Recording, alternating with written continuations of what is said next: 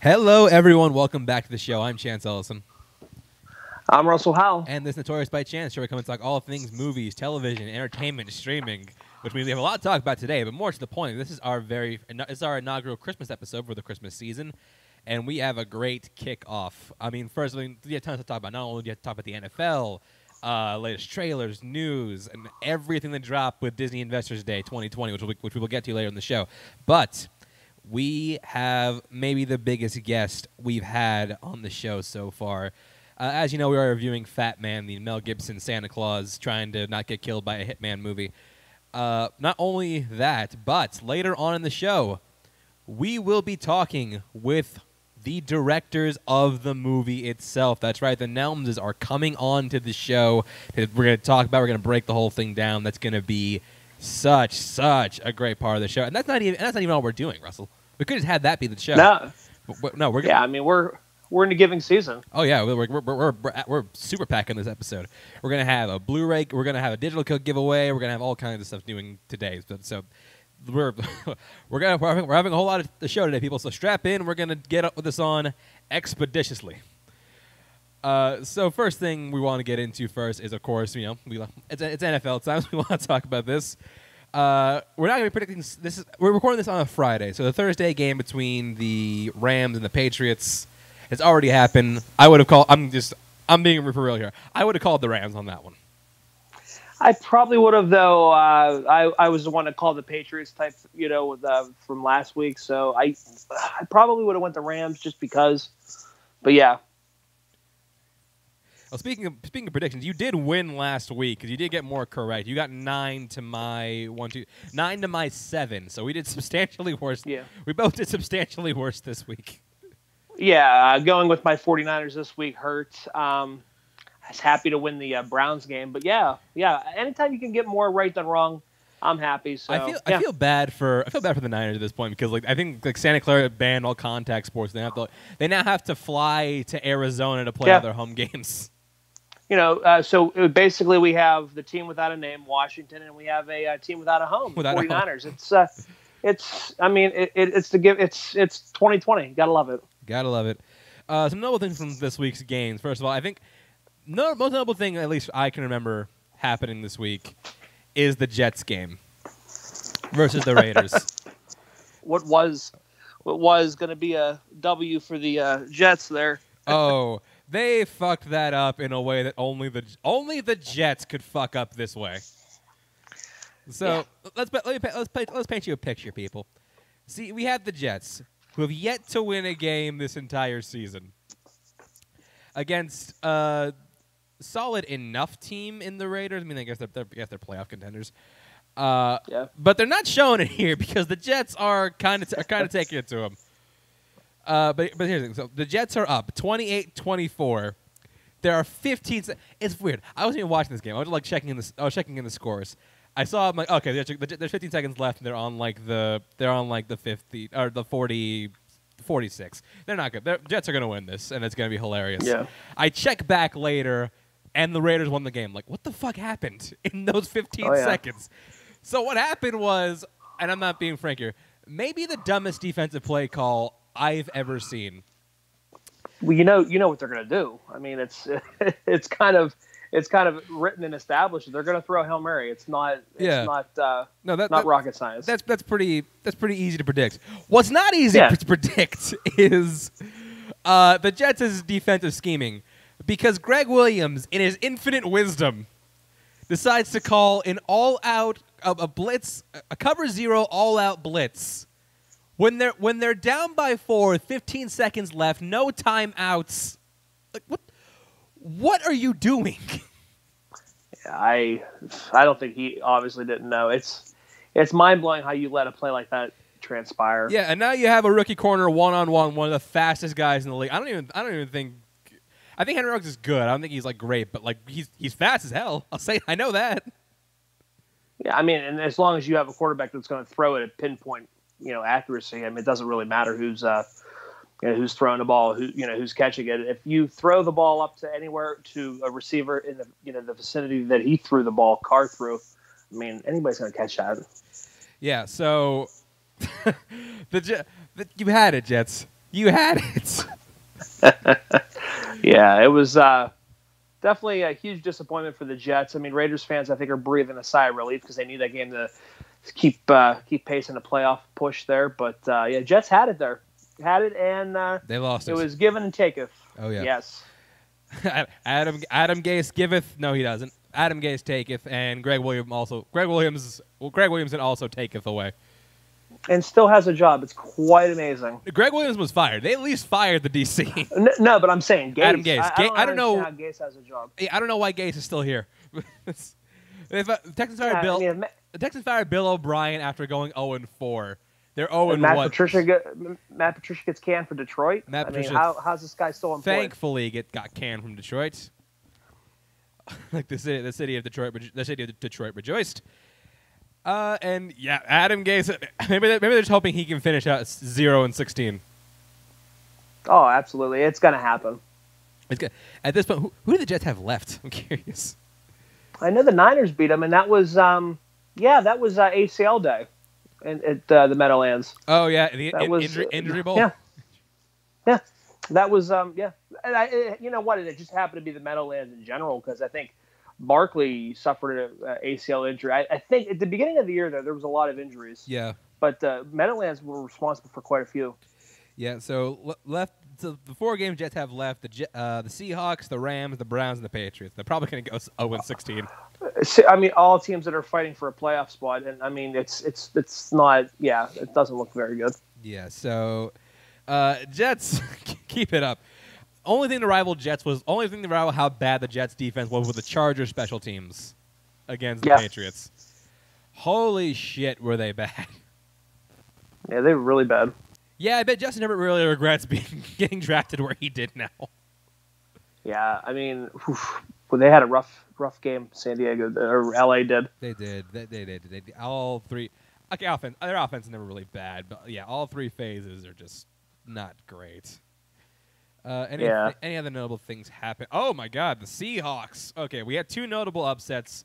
One of which is near dear to my heart, and I will do this. Both came in the same division too. The Seahawks losing to the Giants. Yeah, that was a surprise. Nobody saw that coming. Yeah. Only bigger surprise to come was on Monday afternoon football.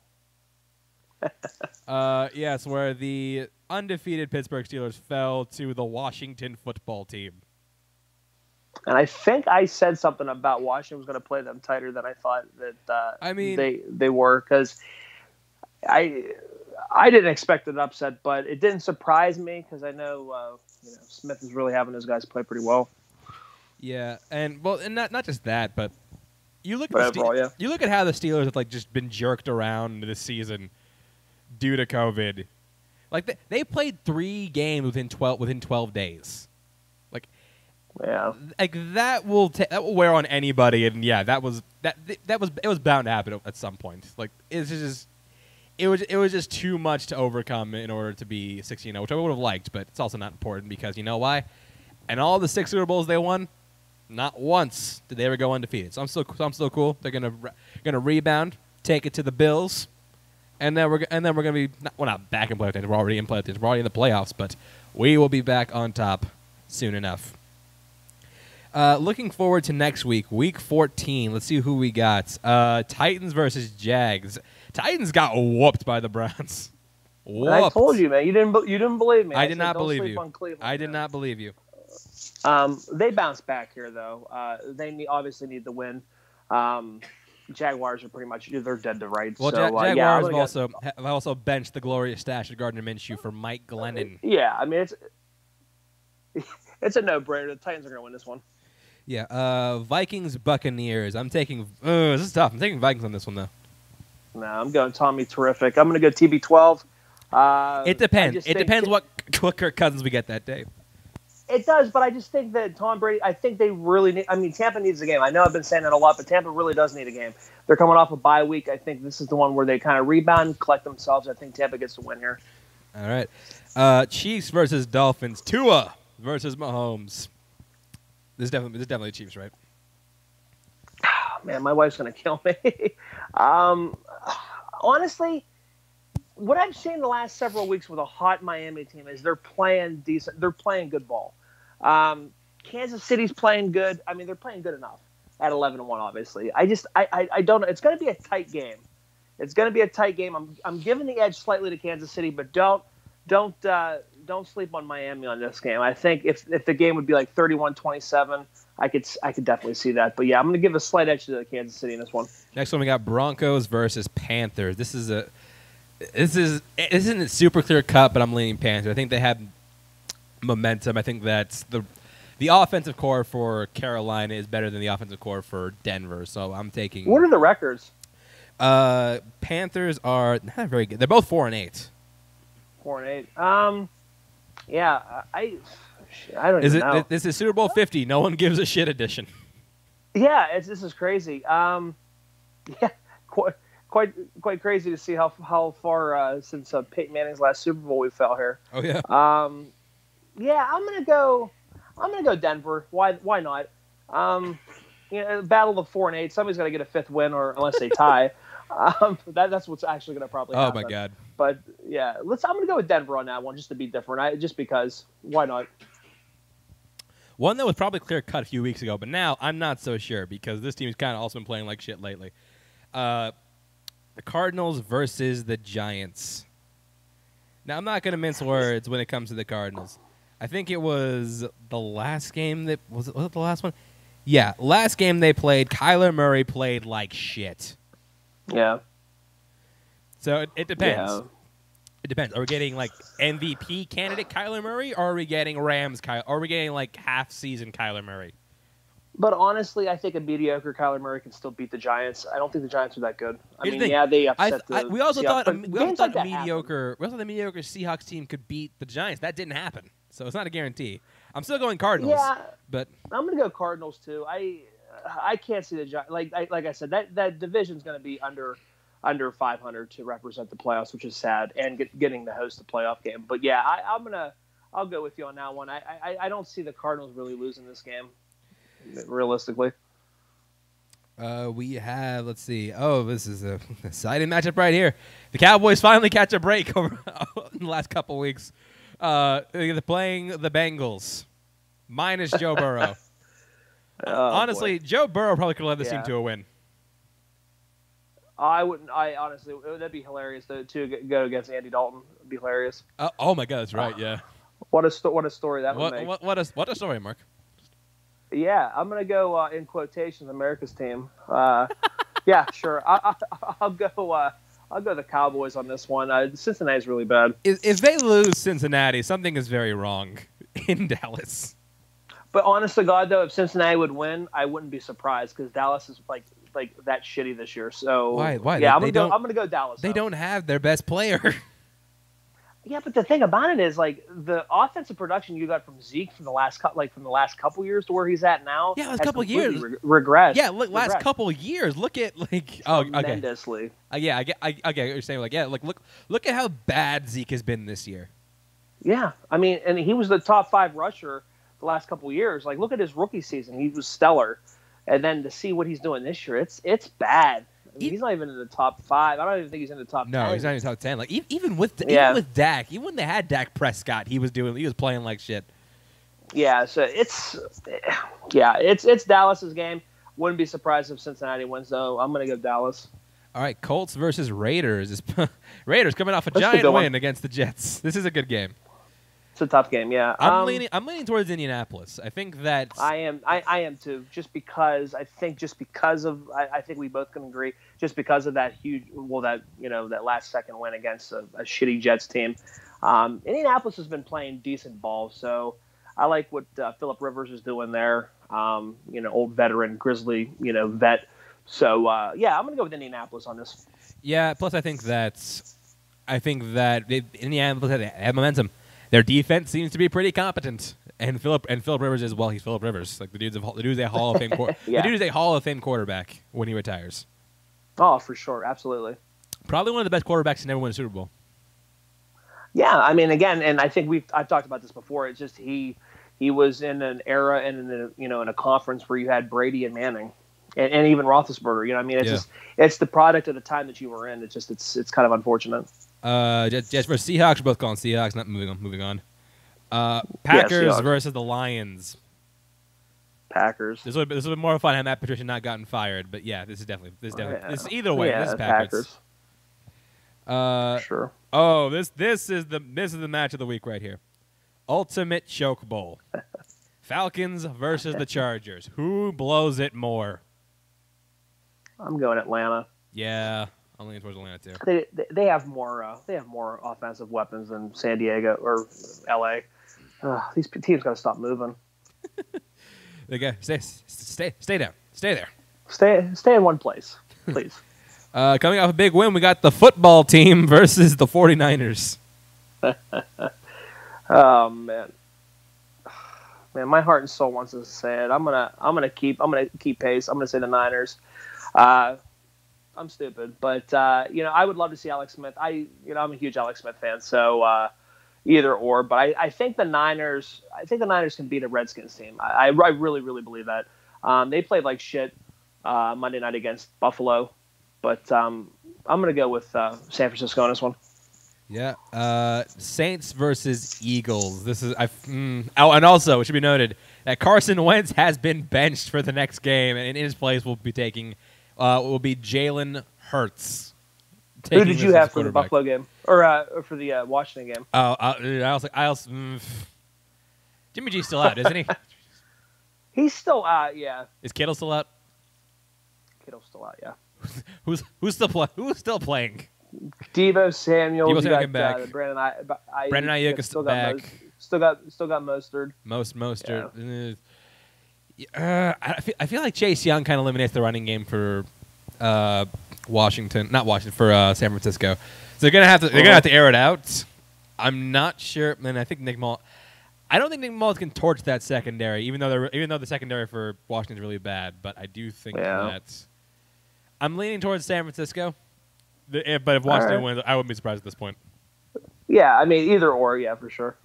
Saints versus Eagles. I guess with starting QB Jalen Hurts.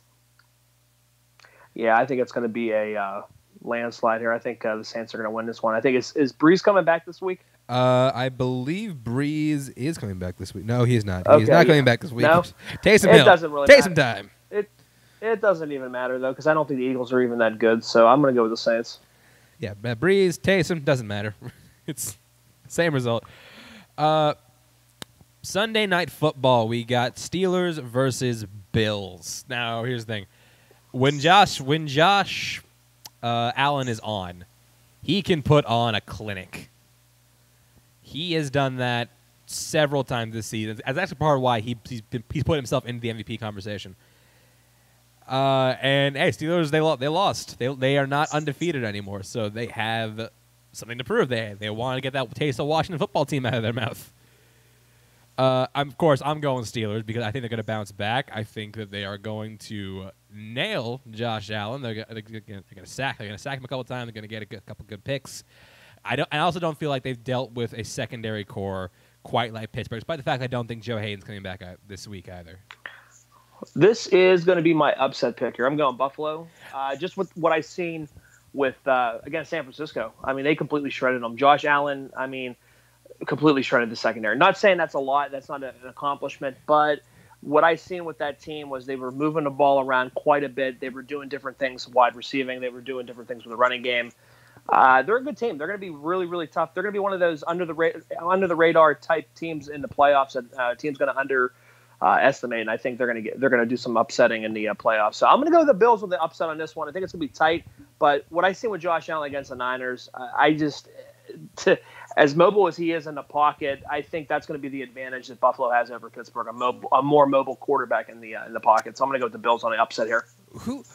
Who is in your secondary to torch? Because isn't Richard Sherman not playing? Sherman played. Sherman played last he did play. Yeah. Oh, fuck. Yeah. Wow. Sherman played. He got hurt a couple times. Yeah. What happened? What happened to Richard Sherman? I get it because he's off of an injury, and I get it. And we do have a couple younger corners that aren't too bad. I mean, I couldn't even tell you the last name to say in my life, but I just watched what Allen did. I mean, he definitely torched the secondary.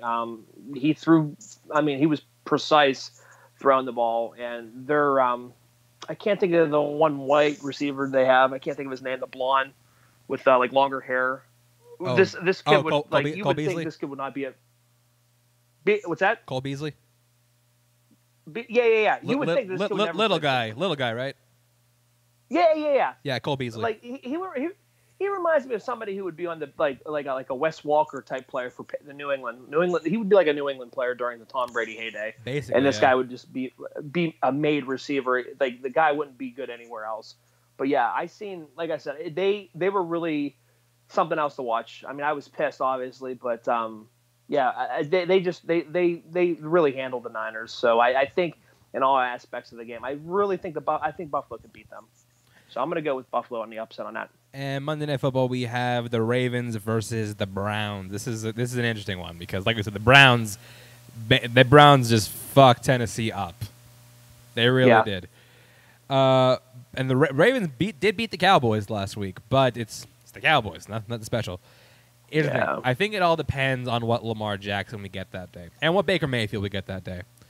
Because if Lamar Jackson decides to, be a quarterback, like he gets paid to do, maybe I think the Ravens could take it. We'll probably take it. However, I don't think the offensive unit is as cohesive as Cleveland. At least I don't think so. Yeah. And you're gonna go Baltimore on that?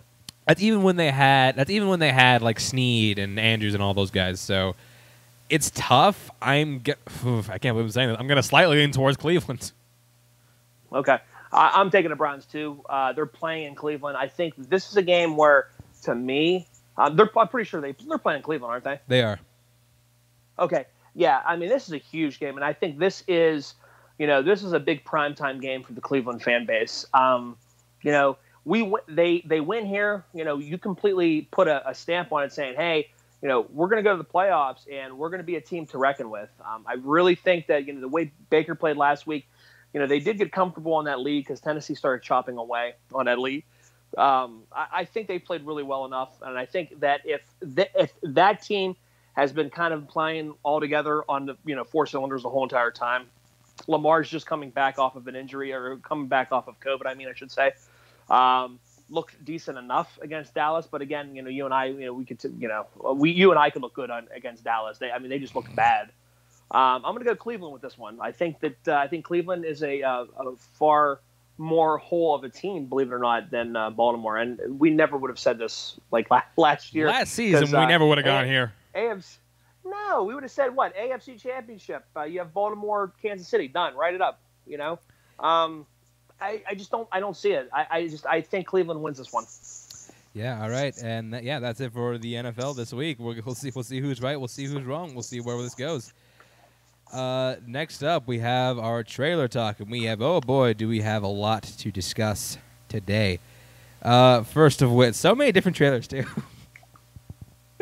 I know, we got a big hodgepodge of different trailers. First one we're discussing today is for Fatale. Fatale is a thriller from Dion Taylor, who makes a shit ton of movies. Like, Lionsgate keeps getting him movies. I swear he pounds them out in like a week or like a month. And then he's ready to go within like the same year. It's fucking crazy. I admire the guy's hustle, but he makes a ton of crap. But this is basically the dangers of what happens when you have a one night stand with Hilary Swank. She will fuck your life up. So what happens in this trailer is Michael Ealy is a nice straight late guy. He's married. He's in Vegas one night. He meets Hilary Swank, hooks up with her, leaves, and then she's back to. Then these bad things seem to start happening to him. And we believe it is her fault. So this movie just looks weird. It looks really weird. Looks weird, but looks semi-intriguing. I don't know. I want to know what's going. I want to know what's going on. But also, I do want to give credit to one person in the show. I want to give credit to Michael Ealy. Michael Ealy, I believe, is a severely underrated actor. I think the guy's very talented. I think he has done a charm and a charisma, and he's a really good actor. And they're seeing this trailer where he's showing they show him something, and they don't cut to what he's seeing. You just see him react to him like fuck, wow, he's really good. He's a good actor. Yeah. No, I agree. But yeah, Russell, what do you think of the trailer for Fatale? Believe it or not, I liked it. It does have that single white female mixed with like Fatal Attraction type feel to it. Yeah. Hilary Swank looks sexy in this film, man. It's nice to see her, like, because you see her a lot of times, like obviously like $1 Million Baby or Boys Don't, or what is it? Was she in Boys Don't Cry? She was in Boys Don't Cry. Yeah, she was. She was in Boys Don't Cry. Yeah, okay. But you know what I mean, like where she's like Amelia Earhart or something like that, and like she's still very attractive, but she doesn't get to play the sexy, lead actress a lot. You know what I mean? Play into her femininity. Is what you're saying. Yeah, and obviously, like a femme fatale. Like it's nice to see her really in a different type of role that we really wouldn't have associated her with, because she's always like the whole, like even in Insomnia, like the laid back detective or whatever. You don't get to see her a lot in this, and I kind of like that. And kind of what you said, this is a way different. This is definitely a different film, but I'm intrigued and I'm actually looking forward to it. I do want to see it to see like what's going down with this. Cause I think it looks like I am intrigued. I'm not saying it looks bad. I'm just saying I'm intrigued because it looks weird and crazy. I don't want to watch it when it drops. Absolutely. It's dropping later this year. They said it was theaters. So it's probably gonna drop. I think next week. Yeah, next week. Holy shit! Yeah, next week. December 18th. But PA put the new guidelines up. The all indoor like things like theaters and stuff like that are closed until after the new year, January 4th. Oh shit. So if I catch this, I'll probably catch it in the neighboring Ohio area. But yeah. All right. Next piece of news. Next trailer we're talking about is for The Marksman. This is another Liam Neeson beats up blank. Well, it's a different twist to it, but it looks like another Liam Neeson beats up blank movie. Like this time, what's he beating up this time? Mexico. In this trailer, Liam Neeson is a guy. He's a farmer, a rancher, who he's driving across the border one day, sees his family. Something bad happens to one of the members, and then he must take the young son to his family in Chicago. So it's basically like an escort mission. This looks less, and I'll say this looks less Taken, more Walk Among the Tombstones. Which I would say that. Which wasn't like super action. It was more like a hard boiled like detective cop story. Which not saying he's not a cop in this, but it looks more grounded and real than any of his action films. But and I can't help it, but like, I honestly think it looks kind of good. I'm into it. Listen, this is a Liam Neeson take my money movie. We've said that before. I just, I even said that with The Honest Thief that I said I told you I actually recommended to you to check out. I believe it's out right now on VOD. I'm pretty sure it gets a Blu-ray release at the end of the year here, like December. Which one? Last Tuesday, December. Oh, Honest Thief. Yeah, check it out. I mean, it's really good. Honestly, it's just like this whole genre since like post Taken. I'm hooked. I love it. This guy can do all these types of movies exactly like this, beat for beat, the same type of feels. I'm going to see him all the time. I really enjoy him.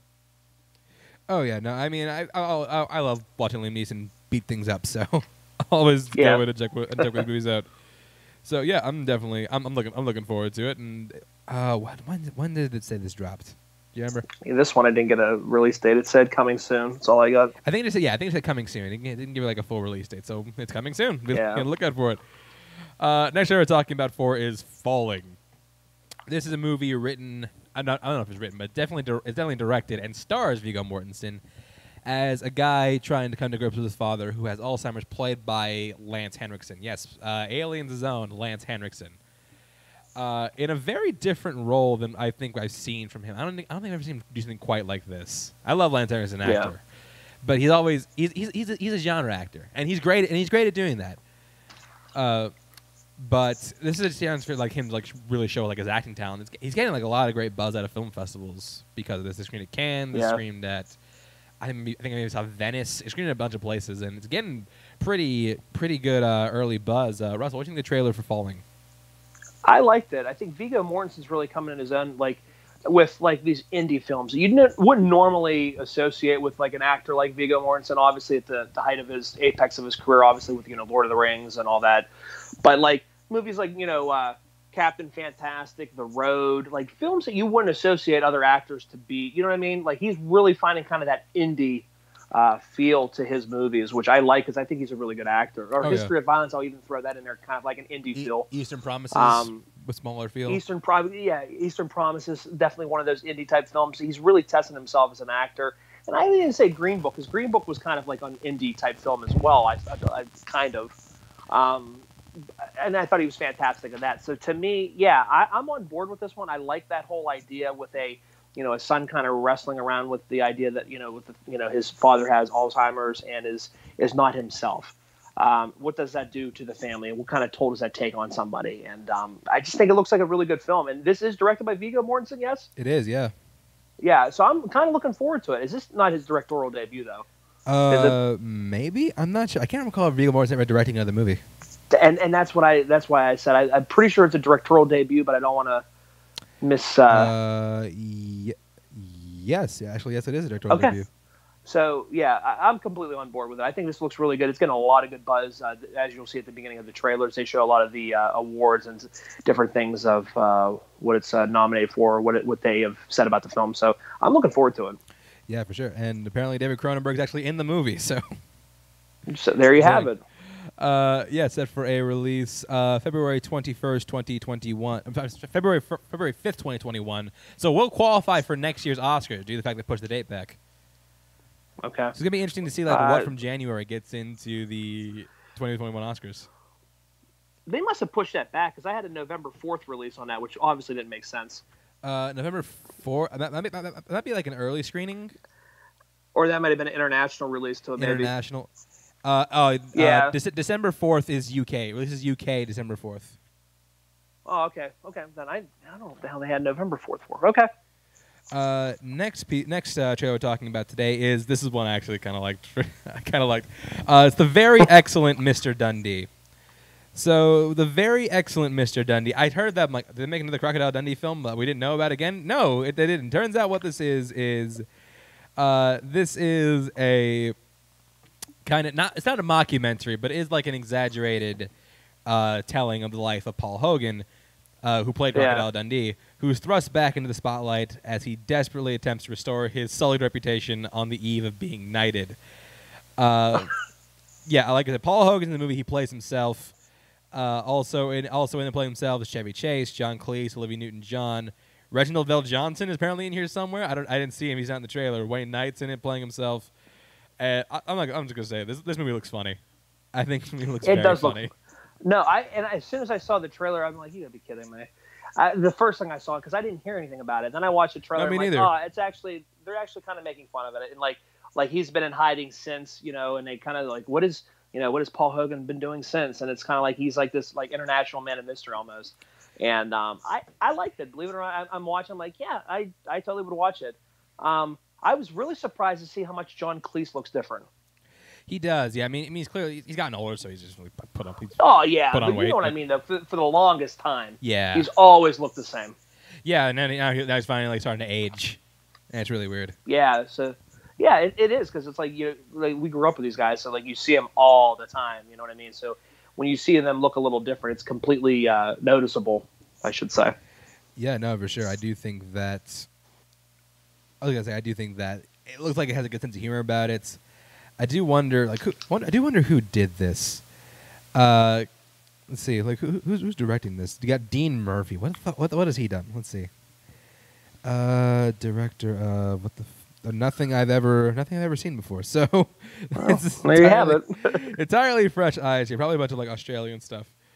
But yeah. Well, good. No, I was gonna say because they had like all the Aussies in there. You had Olivia Newton-John, and you had some of the beloved Aussies in the film too. Yeah, so I'm definitely looking forward to this. I think it looks funny, and I'm kind of really intrigued to see it. Next, we're talking about this is for a Netflix show. This is for the history of swear words. This entails exactly what you would expect. It is a show about the history of swear words. Only thing is, this show is hosted by none other than Nicolas Cage. Only because I'm assuming Samuel L. Jackson was not available. This idea is genius. This is great. Yeah, I do. I think that I just saw the trailer. I'm like, you know what? I'm hooked. I'm in. I'm gonna watch this show. I will watch this right now. Yeah. Yeah, because it's just like him like painting something. It's like a word describe female body parts, and what you called the kid who wouldn't play dodgeball in school. Yeah. You could also call a kitty cat. Yeah. So I think that he has because of course he's doing something like this because it's Nicolas Cage. He does just like the most random shit you could do in Hollywood. Would you ever have thought that the mid-90s Nicolas Cage Oh, like, you God, won an no. Oscar for Leaving Las Vegas? God, Like, you know no. what I mean? Like you're, The Rock, all these types of Snake Eyes, all these movies that you were in mid-90s, and then you completely had like an epiphany. I think I don't know what the hell happened. You just went off the edge and you did anything. It's crazy. He went broke. That's what happened. Yeah, I mean, like, look at all the awful movies like Next or like Bangkok Dangerous or whatever. A lot of bad movies. Knowing in the 2000s. Knowing, yeah. Wicker Man, which we looked at. Wicker Man, which I'm sure we're going to look at another one of those bad 2000s movies. But he has been in a lot of shit post 2000 for sure. Oh yeah. And yeah, the history of swear words. What did it say when that dropped? Because I'm very curious now. January 5th. Nice. Okay. January 5th. Yep. Next show we're talking about is for Shadow in the Cloud. Here's the thing. When you start this trailer, it's a very simple story about about a woman who goes she's on a plane. She's seen as differently because she's a woman in the British Air Force regime. Thing is, though, this trailer just takes just a wild, ridiculous turn like halfway through. It's like an Overlord almost type. Film, it's something. It's almost like Overlord, but watching this remind me of the first time I saw the trailer for Spies in Disguise. Like, remember that? Remember when we first saw that trailer, and we were just like, oh yeah, Will Smith, cool, super spy, awesome. And then he turns into a bitch. I'm like, wait, where did this come from? Yeah, it's one of those trailers you're like, okay, but I kind of liked it. It looks kind of fun. It stars Chloe Grace Moretz, who I've always liked as an actress. I think she's really good. So is I. I think she's super underrated. Yeah, I like fun genre pictures like this. Like you said, it does look Overlord-esque, except they're fighting like giant like bat things. Where the fuck these are? It's just the feel of it, the dark tone that it feels. You know what I mean? Yeah. When you're watching it. Dark, fun, kind of sadistic, and I dig that. I really do. Yeah, for sure. I mean, I think it looks pretty fun. I do want to watch. There's a lot of movies today that like they look weird and look ridiculous, but I do want to watch it. This one is set for a January 1st, 2021 release, kicking off the year with a bang. Yeah, I think we could say that about all the trailers. I think I would watch any one of these movies. Oh yeah, the one I would watch the most though, or I would watch right now if you asked me. Like, if you want to watch one of these movies right now, what would you watch? I'd watch this one. That is the trailer for Nobody. Nobody is a movie starring Bob Odenkirk, and he plays a guy who used to be a guy who worked for organized crime as I think what they call him an adjudicator or some shit like that. Something like it, yeah. Yeah. So he did that. Then people break into his house, and he kind of goes insane. Kind of like Falling Down-esque, except the turn here is more not believable, but it's just like, yeah, okay, I understand that. And Bob Odenkirk gets to whoop some ass. He gets to whoop some ass in this movie. I had like Death Wish vibes to it too, kind of. It did have some Death Wish vibes. Just because like that, a guy who's been pushed to the brink and just snaps, like how you said, like falling down.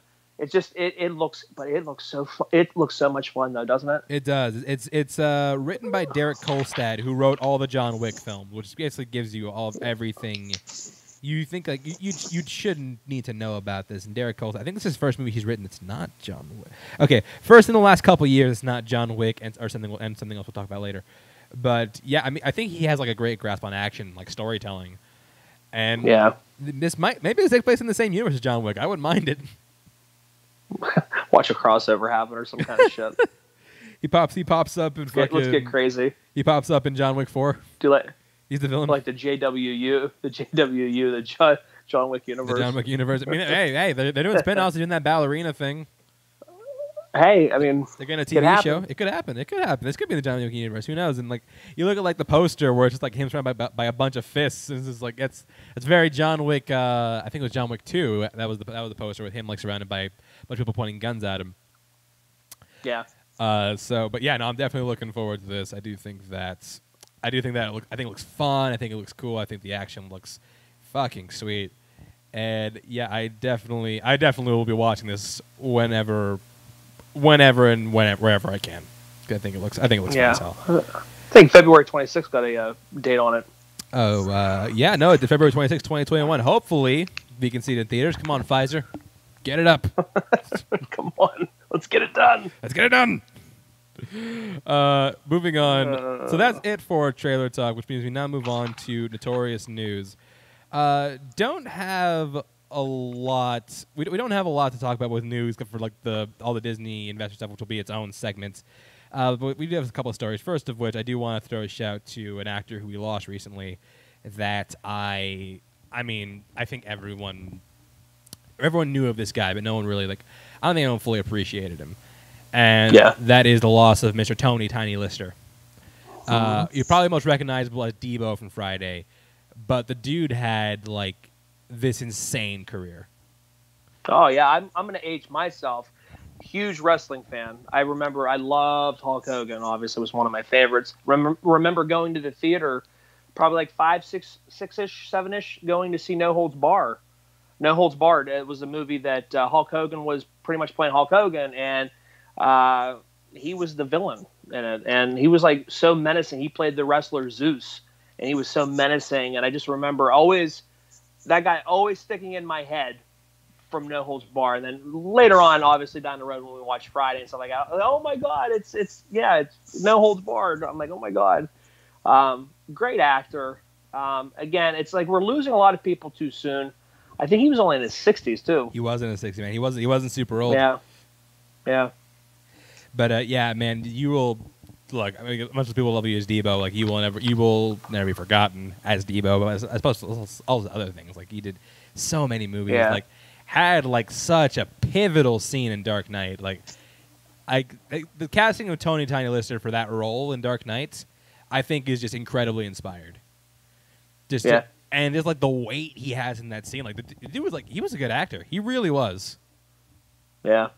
Yeah. So rest in peace, sir. I'm gonna miss you. I'm gonna miss seeing you in things, but you will never be forgotten. Next piece of news. Matthew Vaughn is threatening us with 7 more Kingsman movies. Potentially 7 more Kingsman movies. Not if they're the second one. Not if they're the second one, no. I can't do it anymore, guys. If this is the second one, I'm jumping off the plane.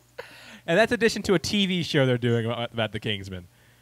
So here's the thing. Here's the thing. I will say. I think we can both agree. The first Kingsman, pretty great. Oh, fantastic. Yeah, excellent movie. Second Kingsman, quite bad. Dog shit. The only thing I liked about it was the fact, I've said it before, Elton John was in it, and his role wasn't even that good, but it's Elton John, so I was like, yeah, why not? But I think just not a good film. I think The King's Man actually looks really good. I'm actually really excited for that one. Yeah, I'm hesitant on it, but again, like I said, when you come from something like Kingsman 2, I mean, I think that looks a lot better than the second one. So yeah, no, for sure. I'm optimistic. But yeah, 7 more of these movies. Oof, man, I can't. I don't think we can do that. How much? How much do you have to do before you basically? I know you're the whole thing's you're making fun of James Bond, but how long do you go? How long do you have to go until you actually become James Bond? I mean, you're tiptoeing the line already in the first one, kind of pretty much. I mean, you're kind of setting up the same type of. Obviously, the thing that really was revolutionary to me was the fight scene. That church fight scene. You can't. You take that away from that movie, and you'll always remember Freebird and that huge fight scene, which is tremendous. Probably the best scene in the movie. I don't know. Kind of what you said. You're going to be a James Bond movie by the end, Yeah, for sure. So, I mean, I don't know. I think something that could be interesting is and something I think that's probably on the table for them. What they should do is explore the Kingsmen from different countries. Let's see. I like that idea. Yeah. Let's see the Irish Kingsmen. Let's see the Chinese Kingsmen. Let's see the African Kingsmen. But weren't they supposed to do that one where Channing Tatum's those guys? Weren't they supposed to do something like a storyline about them? Well, they're the Statesmen. That's the American Kingsmen. The Statesmen, yeah. They should split off and do something with that. Kind of what you said. A Statesman spin-off would actually be a really good idea. It's if that's what I'm saying. Yeah. If you're gonna do multiple movies about this, expand, show us different branches of what this organization is. Oh, you could totally cast a Henry Cavill for something like that. I think he would be perfect for that. I think he's had his fill. I think he's had his fill of spy stuff recently after. I know, with like the Man from U.N.C.L.E. and like Mission Impossible Fallout. But to me, it's like I think he'd be good in that genre, though. Do you know what I mean? No, I do, and I think that Henry Cavill's like an entertaining actor. I would like to see him in a Kingsman at some point. So Tom Hardy could do it. I think Tom Hardy be perfect. Tom Hardy, but he'd only do it if he can wear a mask the whole time. Yeah, and then that wouldn't be any good. Yeah. Then this is what? Yeah, then he'd fly a plane and be flying for like 5 days without running out of gas, and it just nobody wants that. Yeah. But yes, if you love Kingsman, which I know it's not many people after the second one, but hey, if the King's Man can get us back on board, it can get us back on board. I'm down. Yeah, 7 movies is a lot, though, man. Maybe like a couple more. 7 is a lot. 7 is pushing it. I mean, if the King's Man is good, maybe we could do like 1 or 2 more would be great, and kind of just call it, be done. But yeah. I don't know. Next piece we're talking about, Neil Blomkamp is back in the news. It turns out that he shot a secret movie during the COVID pandemic. It's a supernatural horror film. He shot over the summer. I imagine Charlton Copley's in it. I can't confirm that, but I imagine he is. Now here's the thing: Neil Blomkamp is a director who fucking exploded after District 9. Basically after that, he had carte blanche to do whatever he wanted. Then he did Elysium, which is like, okay, it's okay, it's kind of cool. Yeah. Okay, fine. But his next one's gonna be great, and then he made Chappie. And it was not great. Which I never even watched. I saw Elysium. I was completely disappointed. But my God, Chappie is so bad. Dude, we gotta check it out sometime. I did buy the movie. I have it here. I've never watched it. It's one of those rainy day, I'll get to it type films. So this is something that maybe this is him getting back to his roots because District 9 was like a $30 million movie. Yeah. Didn't do well. Then he got like triple that budget for Elysium. That was like $120 million movie. Chappie was a little smaller than that, but still not as good. So maybe, and he hasn't made a movie since. So maybe this is him like getting back to his roots. Maybe this is like him like scaling down, trying to figure out what worked for him. And I akin this to like, remember when Jon Favreau had like a pretty like not great stretch, like what was Iron Man 2 and then Cowboys and Alien. They like took a few years off. Like I really need to like find my creative center again. And then he came back and made Chef, and that was awesome. Then he made Jungle Book, and that was great. He made Lion King. We're not going to hold that against him. But he beat for beat Lion King. But he also made Mandalorian, which is one of the best television shows on TV right now. So, do you think that Neil Blomkamp has a good chance of like coming back to his creative roots with this next movie? I would like to see him, obviously, with all the promise that we saw from District 9. I would think that, if we can get back to that type of director, I think, all bets are off. I think we could really, that this could revitalize his career and really make him a big filmmaker going forward. So, I mean, there's a lot of time during the whole COVID days now. There's a lot of time. There's a lot of time to, focus on projects, time to really hone in on it. You know what I mean? You have plenty of time to think about what you want to do, during like quarantine and all this fun stuff that we're going through. So to me, it's like, I think that, this could be, put his name back on the map here. So I'm hoping. Yeah, we'll see.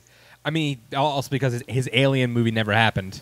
Because remember, he was supposed to do like an Aliens follow up that just never came to be.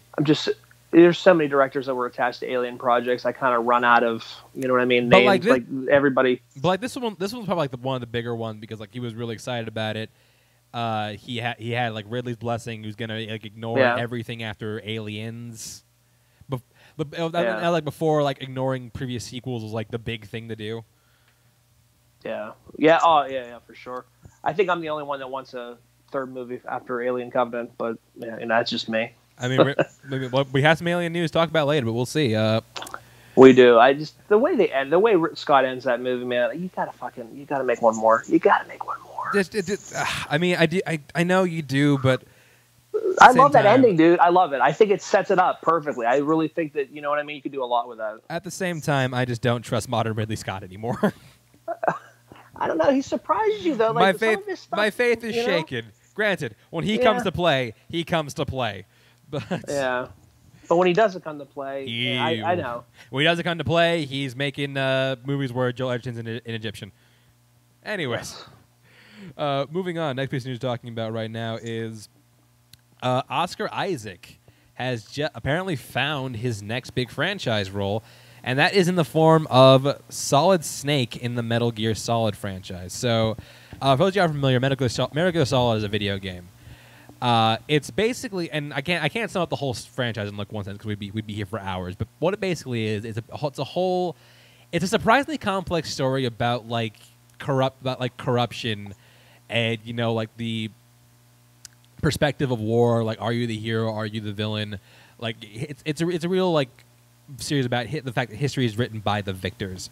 And Solid Snake is probably one of the most recognizable characters in modern video gaming. Like, if you show that image to people will tell you, oh yeah, it's Metal Gear Solid. So Russell, have you ever played Metal Gear Solid? Are you familiar with it at all? I have not. I obviously know of it. I mean, because it was huge when I was gaming. It was never my type of tea, I guess. Yeah. But I know of it. I mean, if you show me I could tell you. I can decipher who the hell it is. Right. So, Oscar Isaac playing this guy. It's interesting because Solid Snake is typically a white character, and they're casting with a Hispanic actor, I have a problem with that. And I think Oscar Isaac is a wonderful actor. He's a fantastic at his craft. Oh, yeah. But I didn't think he'd get picked for this role, honestly. But I'm kind of into it. What about you, Russell? I mean, Oscar Isaac's really shown. I mean, I think he's been fantastic during his career. Kind of what you said. I mean, you get a good actor like that to play. I'll watch anything with him. I think he's a really good actor. He always puts his heart and soul in everything, and he really is so diverse in what he can do. He can go serious, he can go action, he can go funny. Like he does it all. So to me, it's perfect choice for it. Yeah, it's also a thing where like if this is a hit and if this works, he's got to know that this is a hit. This is a thing that he'll be doing for like years because the Metal Gear Solid games went on for decades, not years, decades. Yeah. So this has longevity. He's going to be on this for a while. It's crazy to me that he's like so anxious to sign on to another franchise after Star Wars just finished. Yeah. So he's like, I got to get back out there. So we'll definitely see. But yeah, I'm excited about it. Directed by Jordan Vogt Roberts, who did Kong Skull Island, which I thought was a lot of fun. So we'll definitely be looking out for that movie when it comes out. Also, one I'm looking out for especially, The Gray Man. Keeps piling on cast members. This is the Russo brothers directed film about a CIA operative turned assassin who looks to evade mysterious forces as he tries to save the lives of the daughters who he didn't know he exists. Like I said, stars Chris Evans and Ryan Gosling. And it looks like we have our newest cast member in the form of Chris Evans' former co-star, Miss Ana de Armas, joining this movie. Who, man, talk about someone who's exploding over the past couple of years. She's blowing up. She is blowing up. Girl's getting some spotlight time. Get that money, girl. Get that money. I'm looking forward to seeing what the Russo brothers do post, an MCU type film. So the whole sounding of it sounds really fantastic. Great cast. So totally on board. Yeah, for sure. And I feel that's going to Netflix, which Russo's having like a really good working relationship with Netflix. I think their next movie, Cherry, which stars Tom Holland, is also dropping for like exclusively to Netflix. So I'm definitely looking forward to that. Netflix coming back at it again with our next story because Russell, you remember we talked about the amazing cast for one film called Don't Look Up that Adam McKay was doing? Yeah. Well, Russell, if you can believe it, the cast just got even better. Because 30 seconds who just joined the cast. Tyler Perry is going to be in the movie. Melanie Linsky is going to be in the movie. Ron Perlman joined the movie. And Chris Evans back at it again. He's in the movie now. Oh man! So crazy. This cast again. Like we went over it, but like also cast includes like Jennifer Lawrence and Leonardo DiCaprio, and Meryl Streep, and Jonah Hill, and Timothée Chalamet, and so many talented people. That's crazy. Like, this movie's gonna be insane, man, and I can't wait to watch it. Seriously, like a stacked ensemble cast. Like I haven't been this excited about a cast since the cast of Dune. Yeah. and then COVID said it's not coming out in And 2020. then, and then COVID said, "Go fuck yourself." But that's neither here nor there. But It'd be much more fun to watch it at home. would it though? I don't think so. It wouldn't. That's the thing. Yeah, I'm I like, know. Oh boy. Yeah. We're so excited for Dune, and then COVID just said, Oh, yeah. "I bet you thought." God. But yeah, trust me, we're gonna get all into that later, or in a little bit. But yeah, no, dude, how like, can you get more excited for this movie? Because like, honestly, this is like borderline being my top 10 anticipated next year. I mean, it's crazy. Like, obviously we've talked about it. It's crazy when you get a cast like that. I mean, it's just, how can this movie not be anything but fantastic? And you have everybody working at that's, top of their art form. It's crazy to think that you can get that many solid actors and actresses on the screen together. It's going to be quite crazy. I'm looking forward to it. And I will admit, I was a little worried for Chris Evans' career post Endgame or post MCU. Not anymore. He is going to be fine. He is going to be just fine. Speaking of MCU, we got some more casting news on Spider-Man 3. Spider-Man Homeless, or whatever the fuck it's called. We don't know. Some more things have developed as far as like casting goes in this film. In the form of one, it's pretty confirmed. Actually, a few that are ones that confirmed, others that are rumored.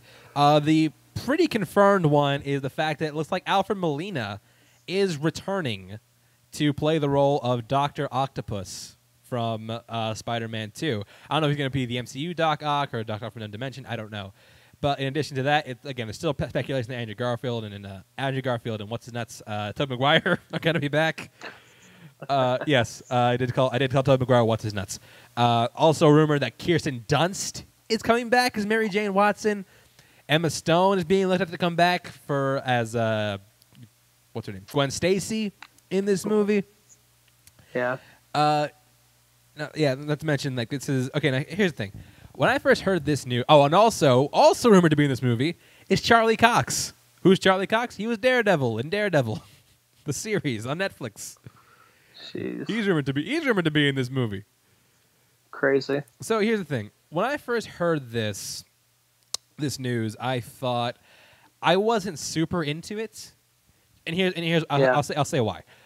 It's because I'm a little burnt out on this concept of like, oh, we're just gonna do this movie so we can bring back like other people from other dimensions. Because I find it not desperate, but I find it kind of grabby. Because like here's the thing, because like Spider-Verse did this, but they also did it with like they didn't rely on characters who you knew from other movies. Like they didn't do a scene with like Tom and Toby and Andrew, even though that was planned, that was in the script, but they didn't end up shooting it. And not only that, we're getting like 4 comic movies that are doing the same thing within like the next like 3 to 5 years. One of which is in the same franchise. We got The Flash, you got Doctor Strange: The Multiverse of Madness, which we'll talk about later, and we also got what's the other one? Spider-Verse 2. Spider-Verse 2, the one that originated this concept and made it popular. So, I mean, Russell, do you think that this content is kind of is going to be burnt out, or are you excited to see these people come back?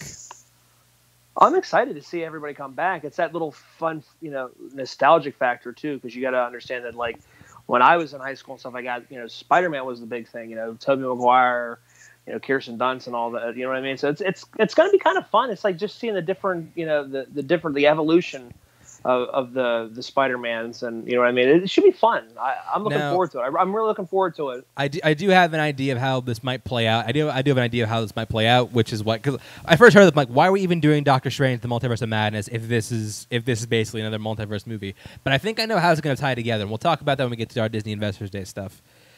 Okay. Before we get to the high of Disney, we got to get to the low of Warner Brothers, because last week we talked about how Warner Brothers announced that their entire 2021 slate will debut on HBO Max for no additional cost the same day it goes to theaters. First of all, we do have some more details on that. First of all, I don't know if we talked about this, but it will only be on Max for 30 days, which is the same as the theatrical engagement, in which case it'll be taken off and then we put back at a later time. Or it'll be put back for like renting and stuff like that. But we all heard that deal. We're like, oh, that's insane. And Hollywood heard that, were like, that's insane because, yeah, people are not happy, Russell. People are not happy. So, and I figured. There's a lot of reasons for this. One, here's why the actors aren't happy.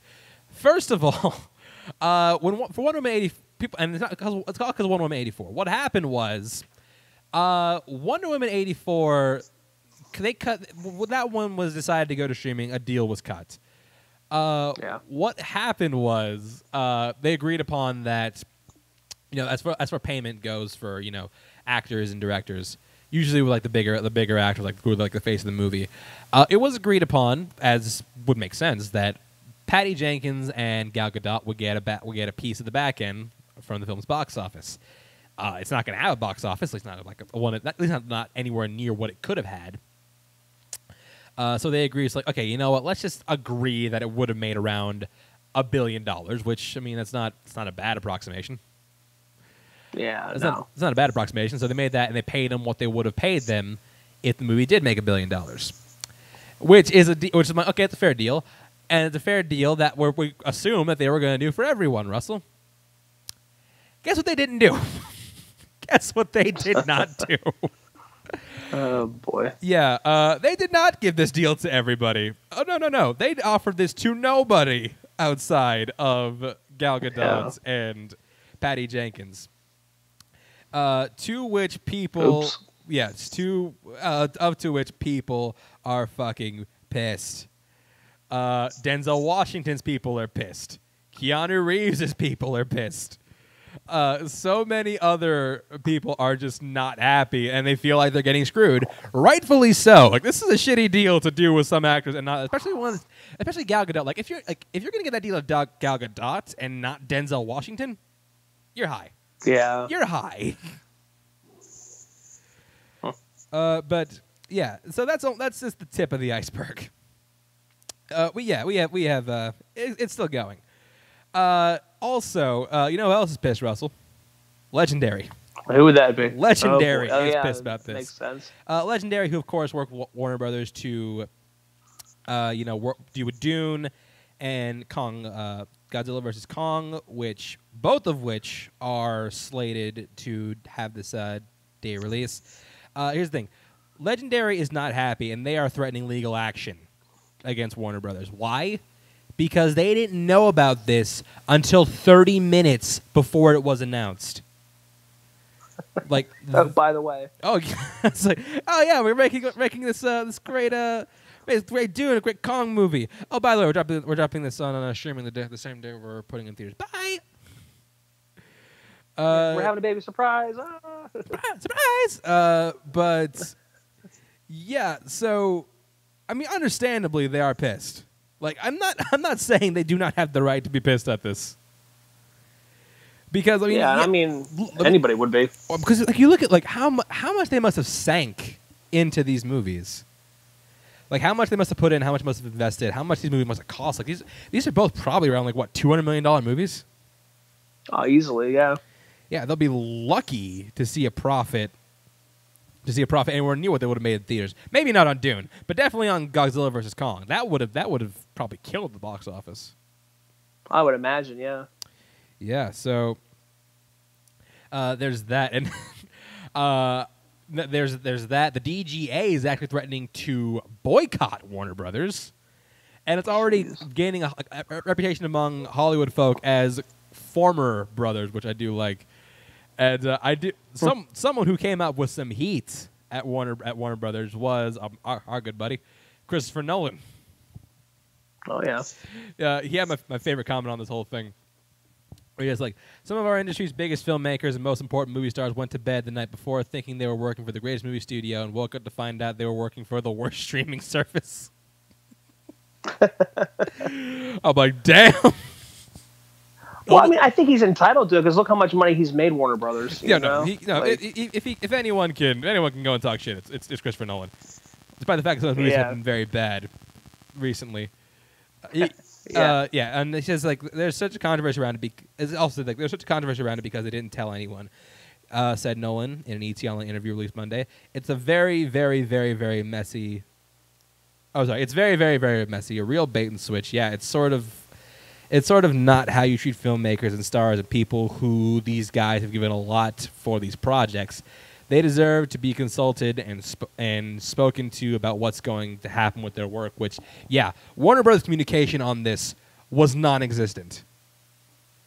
Based on everything we're hearing, this conversation was non-existent, which is bullshit and entirely unprofessional, and Warner Brothers should be ashamed. Absolutely. I mean, you couldn't not do this and not expect people to obviously react the way they do. I mean, it's human nature that they would react like that, especially for a studio that prides themselves on professionalism, and then you kind of do the counter opposite of it. It's just not right. Yeah, especially when you have like just so many like tentpole movies that you're now just like you're not even giving a chance to anymore. I mean, I get it. You can't have these movies sit on the shelf forever, but like, come on, man. Like, at some point, like and especially when they're not discussing anything. It's crazy. Yeah, it's crazy. So, I mean, how do you think it's going to affect Warner Bros. Working relationships in the future? Because honestly, this is very bad. It is. I mean, and people are going to be super hesitant to work with them because of it. So, I don't know. I don't know if this. I mean, obviously, there's going to be a ripple effect, but to what extent, we don't know. I just think that, they really dug themselves in a pretty deep hole. So, I don't know. It's going to be interesting to see what other people trying to work with Warner Brothers down the road, if they do or they choose not to. Like I said, the small ripplings that we see right now may turn into big ripples. Yeah, no, we'll definitely check out how it plays out. But yeah, not a good week to be Warner Brothers. But who is a good week to be? Disney. And who would that be? Disney. Oh. It's always a good week to be Disney. It's always a good week to be Disney. Because yesterday, as of recording this, we are Disney had their big. What was their Investors Day thing? Was like basically what it is. They presented a bunch of their like upcoming projects to the investors, but they decided like, hey, you know what? Warner Brothers is a smoldering wreckage right now. Let's take this time to really twist that knife, and we're going to reveal a bunch of our projects. So yeah, they unveiled a ton of shit across like all their platforms. We're talking just Disney Animation, Disney Live Action, Pixar, Star Wars, Marvel, Hulu, ESPN, FX, all that good shit. National Geographic. Like we're not gonna break down everything because that could be a whole episode in of itself. We're gonna break down a lot of like the bigger announcements towards this. We're gonna start with like the miscellaneous stuff. I'm just gonna run it down. We're gonna talk about everything as a whole. This is like anything like announced for Hulu, anything announced for ESPN, anything announced for FX, all that good stuff. So as far as ESPN goes, we're getting Stephen A. Smith, who I love as a commentator. He's getting a new studio show. There's going to be something that might tickle your fancy, Russell. Tom Brady is going to get a docuseries that will be basically his recounts of all the Super Bowls he went to, which I think. Oh man, I'm down. We're getting Dope Sick, which is going to be a Hulu show about, I'm not sure what about, but it's going to star Peter Sarsgaard, Michael Keaton, Rosario Dawson. 9 Perfect Strangers, a new David E. Kelly show. It was going to star Nicole Kidman, Melissa McCarthy, Regina Hall, among others. Taika Waititi is doing a new show for FX, which is funny because that's also as well what we do in the shadows. Called Reservation Dogs, which is a comedy about people living on a Native American reservation, which I think sounds pretty fun. That is kind of funny. Will Smith is doing a show with National Geographic in which he tours the planet called Welcome to Earth, which I think is great. There's going to be a mini-series adaptation of the novel Shogun by who the fuck wrote Shogun? I forgot. Oh my god, I cannot believe I forgot this. I think it's like David Clavel. It's something Clavel. I forgot his last name. James Clavel. James Clavel Shogun is getting a mini series on FX from the people who did Game of Thrones. Shogun's it's a famous book about a Japanese guy who is basically at like the heart of like feudal Japan when a bunch of like bad shit's going down. It's actually turned into a book. It's a book. It was turned into a series in the 80s. So Richard Chamberlain and Toshiro Mifune, among others. Like that's a really, really good series. And last main thing was announced I want to talk about is Noah Hawley of Fargo and Legion has teamed up with Ridley Scott to do an Alien series. And they said this is going to be about the very first alien encounter, xenomorph encounter on Earth. So, Russell, you hear everything I just told you. What are some things that stand out to you?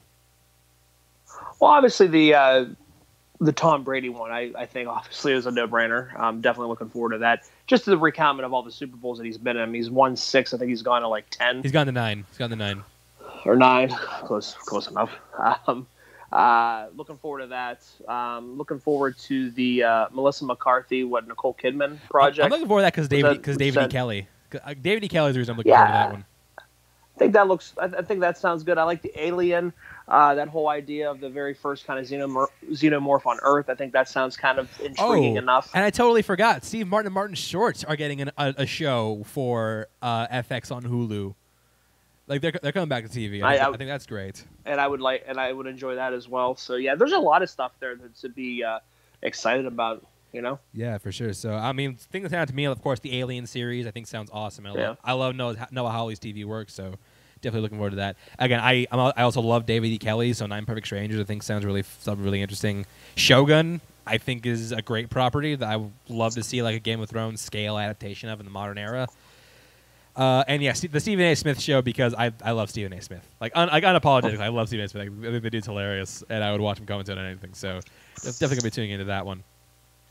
Moving into Disney, man, so much stuff that we got announced. First of all, there was announced for Lucasfilm, but it's not Star Wars, so I'm not leaving it here. So we got Children of Blood and Bone, which is it's based on a novel about a group of an African girl who is trying to find magic to restore the life for a village.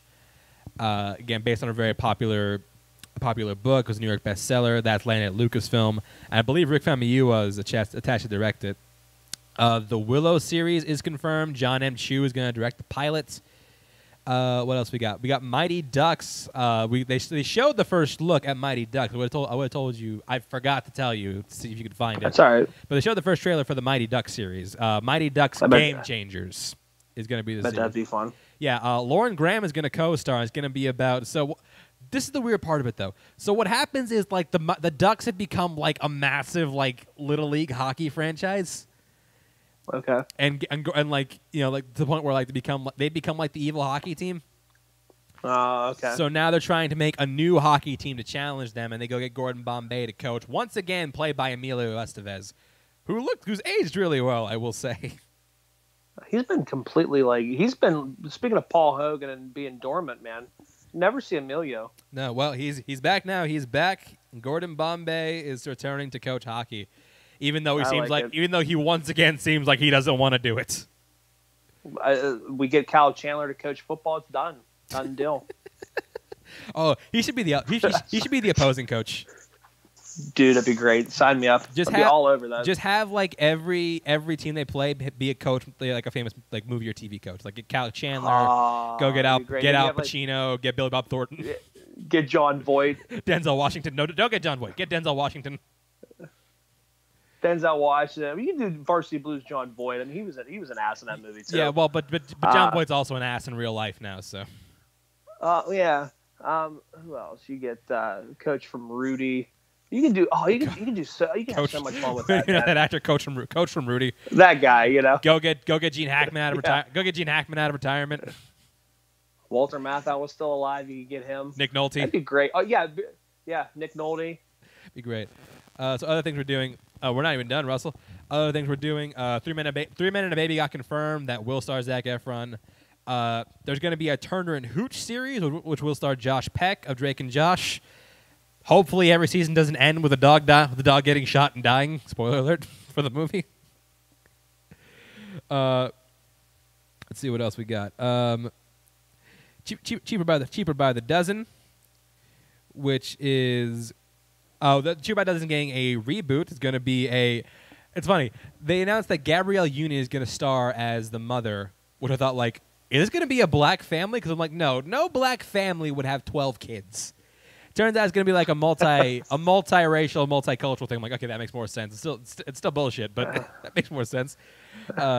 Diary of a Wimpy Kid is getting a new animated movie, and they actually showed some test footage from it. And it's actually very much in the style of the original books, which I do think is I think it's very interesting. Never watched any of those movies. They're not too bad. They're not too bad. The first three are not too bad. They're actually pretty fun. We had that one on a poll, didn't we? That last one. The last one's fucking awful, but. The one with Alicia Silverstone. That's the one we had on our poll one time, I think. We did, yes. And I've never seen any of them. That one's really bad, but those first three are actually cute family kids movies. For those who demanded it, we're getting another Ice Age movie. This is gonna be a spin-off though. It's gonna be Ice Age Adventures of Buck Weasel.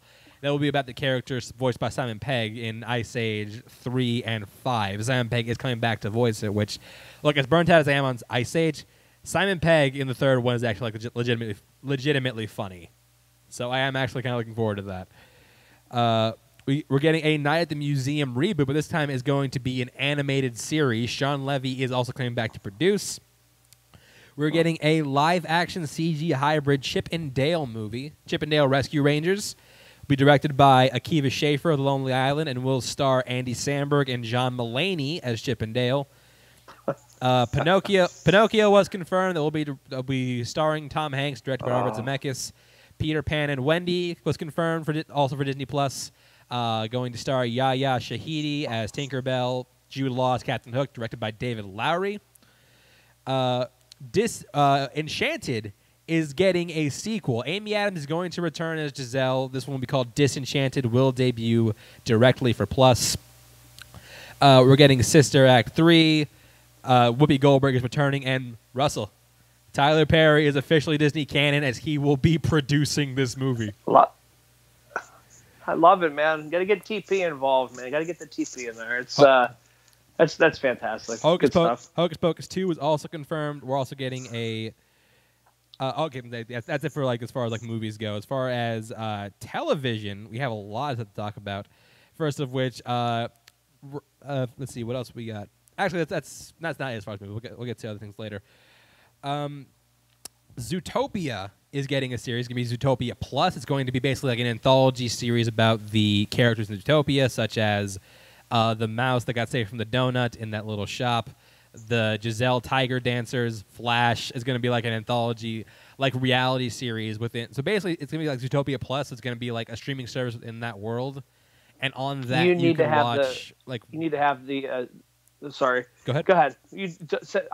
No, you need to have the DMV. You have to have that. Oh, yeah, no. Sloth is getting his own episode. He's getting his own episode. That's confirmed. He's getting his own episode. That's so great. That was probably one of my favorite scenes from that movie. So basically, you're going to be watching what those characters will be watching in that world, which I find interesting. Love it. I think it's a good idea. Disney Animation is also, like I said, these are the first shows Disney Animation. They're also doing a show based on Baymax from Big Hero 6. He's going to get his own show in which he's going to go around and do medical care for all kinds of people. Moana is getting her own show. That's going to happen in 2023. Tiana is getting her own show. I believe it's also 2023 or 2022. Jeez. We also got John Stamos coaching girls basketball in Big Shots. Getting crazy. Yeah. So we're also getting a Swiss Family Robinson reboot TV show and a live-action Beauty and the Beast prequel show that will focus on Gaston and LeFou. Josh Gad and Luke Evans will be reprising their roles from the movie.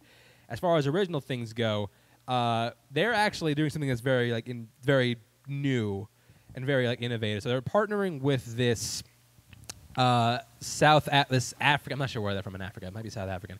This African arts company. And they're making a series together called Iwaju. It's basically going to be an Afro-futurist technological sci-fi show about class division in this African city. They show some concept art. It looks fucking sweet. It looks Wakanda-ish, but that's kind of going to be expected because Wakanda is just huge now. But I think that looks great. And also announced as far as movies go, we are getting Encanto, which is the only really new thing they announced. Encanto, which is going to be a Colombian-based animated musical, which will be directed by the director of Zootopia with songs by Lin-Manuel Miranda, who I think is fucking cheating because he's not Colombian, he's Puerto Rican. But still, I love Lin, so I think that's cool. He's actually been teasing this for a while, so We now finally have word on what that is. So, yeah, Russell, you hear all these stories, all this content we're getting. And this is just Disney. We haven't even gotten to like Pixar and Marvel and Star Wars yet. So, anything I just said that sticks out to you, or that you're particularly excited for? Geez, what do we talk about? That Mighty Ducks thing. I obviously like that idea. I like the what did you say? The God, you said literally a ton of shits. Moana should be kind of fun. I'm excited for I'm excited for the Tiana show because they basically talked about how like it's gonna be like a bunch of like new adventures, and if you think about it, yeah, she's now the princess of a country she's never been to. So how's she gonna react to that? So you got that Moana, Tiana, Zootopia Plus, interesting, Disenchanted. The Zootopia Plus, I think, sounds fun. I love, the sloth. Like I said, it's the funnest part of the movie. But I really enjoy Zootopia. Like I just really enjoy that film. It's kind of crazy we never got a sequel yet for that. Yeah. Yeah. There's a ton of stuff. I'm intrigued by the idea of the Chip and Dale movie. I like the idea of the animated Night at the Museum show. So many things, and keep in mind that's the longest list we have today. So. Yeah. Moving on to the other Disney animation branch, Pixar. Not as much things were announced there today. First things that were announced is that we are... I'm sorry. One more thing that was announced I forgot to mention. It was announced that Raya and the Last Dragon will be released with Premiere Access. It's going to be debuting in theaters and in Plus on the same day. But this one will charge a premium fee. Which I don't know about you, Russell, but I don't know if I do it for Mulan, but for Raya, I'd gladly pay the $30. I'm not familiar with Raya, so I don't know. It's a new property, so it's a whole like original concept. Okay, then if it looks fun, like I got to see the trailer for it and stuff like that. But I wouldn't be opposed. We reviewed the trailer. We reviewed the trailer for this movie. Raya? Which one was Raya? It's the one with like the Asian Disney movie where you gotta go find the last dragon because darkness is like about to kill their country. Oh shit! Yeah, we've reviewed so much shit. Honestly, God, this shit sounds all like okay. Yeah, it blends. Yeah, no, then I would pay $30 for that. That looks fun. It does look fun. Yeah, I would probably pay $30 for that. Also, okay, so moving on to the Pixar slate. There's significantly less here.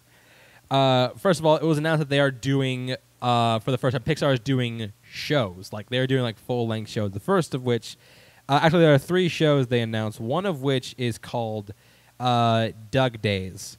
Doug Days is going to be a spin-off of Up. It's going to be centered around Doug going on the dog with his adventures. Nice. They did show a clip of it, and it's a clip of him like taking care of puppies, and it's really funny. And something I did notice when watching the clip is the fact that the animation for the show, it looks like movie quality. So something that I think is like really cool they're doing is the fact that they're not like downgrading the animation due to the fact that it's a series. So I do admire them for keeping with that. They're doing a Cars series which will be about Lightning McQueen and Mater traveling cross country, and they're doing an all new original series called Win or Lose, which is basically going to be about a middle school softball team in the week leading up to a big game. But the thing is, each episode is going to be told from the point of view of a different character, which I think is a really cool concept. Yeah, something different. As far as movies go, Luca, which I heard about, it's the one where the boy befriends a boy who's a sea monster, is going to be Turning Red, which is the feature-length debut of the director of remember that short Bow that premiered in front of, I believe it was Incredibles 2? Yeah. Yeah. So this is her directorial... Was that the one? Bow was the one... Was Bow the one with the pork dumplings? Yes. Yeah, okay. Yeah. So, it was announced she's getting her own feature. It's going to be called Turning Red. It's going to be about this 13-year-old girl who, she's going along in life. It's 13. Things are really, weird. She's trying to, balance it all. Meanwhile, all the time she has like this whole thing where if she gets too excited, she turns into a giant red panda. Like you do. Yeah. But yeah, I think that concept sounds fun. They showed some art for it. I think it looks really sweet. And last thing they announced, though, this is the one that got me like, oh shit. They are doing a feature-length origin story movie for Buzz Lightyear. It's going to be about how he went from being a test pilot to a space ranger. Not only that, he'll be voiced by the one, the only, Chris Evans. This is that was the biggest standout to me of everything. Probably everything like they announced yesterday. I'm like, oh shit, this looks fucking sweet. And yeah, I think the content of that is actually really cool. And I don't think it's a bad direction to take, because they actually did have a Buzz Lightyear cartoon that happened in the mid 2000s, Buzz Lightyear: A Star Command, which basically like the in-movie universe. Like it's weird because it was like a cartoon in the universe of Toy Story that was made based on the Buzz Lightyear toys in the movie. So it's like him like being like a space ranger and like going on like missions and stuff. But this is gonna be like a full length like origin movie, and I'm incredibly down with that. Yeah. Yeah. So Russell, everything I announced, what are things that stand out to you? What are things you're excited for? Well, the Buzz Lightyear one for sure. I do like the short bow, so I'm kind of curious to see what she can do. What else? That was the Seeing Red, right? Turning Red. Turning Red. I thought Seeing Red sounded like would be a good story for Anger from Inside Out. Yeah. That's what I was thinking. The Doug cartoon sounds cute. I'll probably check that out. If they're gonna do like a movie based on a show based on a movie, I think Inside Out would be a perfect candidate for a Disney Plus show. You can that's the thing. You can invest in all those different types of emotions, and you can have like, it would be, and it actually could be perfect because you could use that as like educational material for like kids, like when they're going through different problems and stuff like that. You know what I mean? Yeah. If they're going through anger, or sadness, and stuff like that, you could actually watch them and see how they react to things. You know what I mean? I think they could use that as almost like a not like a coping mechanism, but like a educational type. And for emotions and stuff like that. And there's all perfect thing they announced like at the very top. Like they announced that in the next few years we're going to have 10 Marvel shows, 10 Star Wars shows, 15 Disney live action animation and Pixar shows. It's not 15 each. That's like 15 like as a whole. So, and 15 original movies between those three. So they're really doubling down on all for Plus. So they're really doubling down on this service. Yeah. Moving on to Star Wars, they announced a bunch of things. So, they showed a sizzle reel for Andor, which is going to be the Disney Plus spinoff of Cassian Andor, who is Diego Luna's character from a Rogue One, which they did release publicly, which we'll talk about in a bit. It, of course, would confirm the Taika Waititi movie happening. The Bad Batch they showed a sizzle reel for, which is going to be a spinoff of...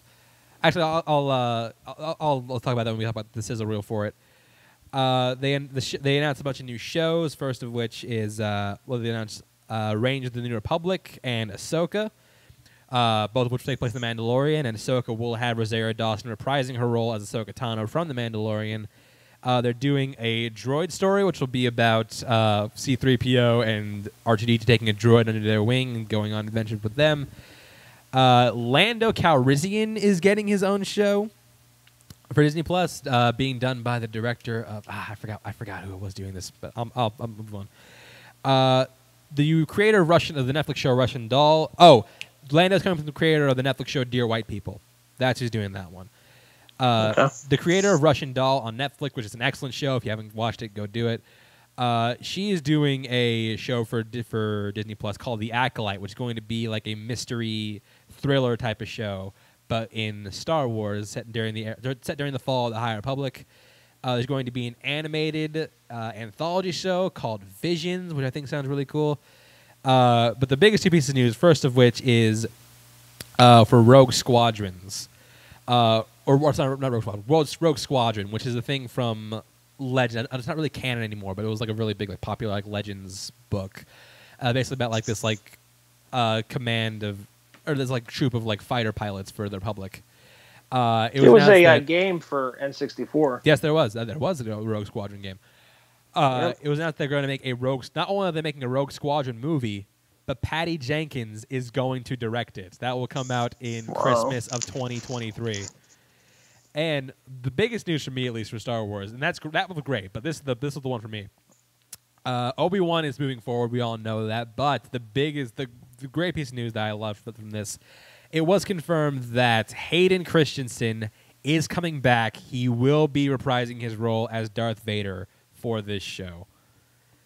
So, yeah, Russell, a lot to unpack. First of all, I want to talk about the sizzle reel we actually saw. We saw ones for both Andor and the Bad Batch. I want to start with one you're more familiar with, Andor, because I know you've seen Rogue One. What do you think of the look? What do you think of the look of Andor?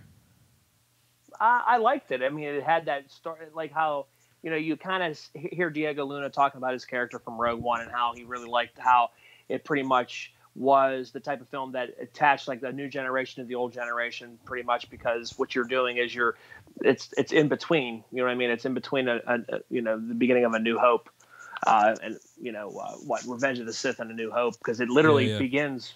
It ends with the beginning of A New Hope. Yeah. And I like that, and I like how everybody on set was really super excited, and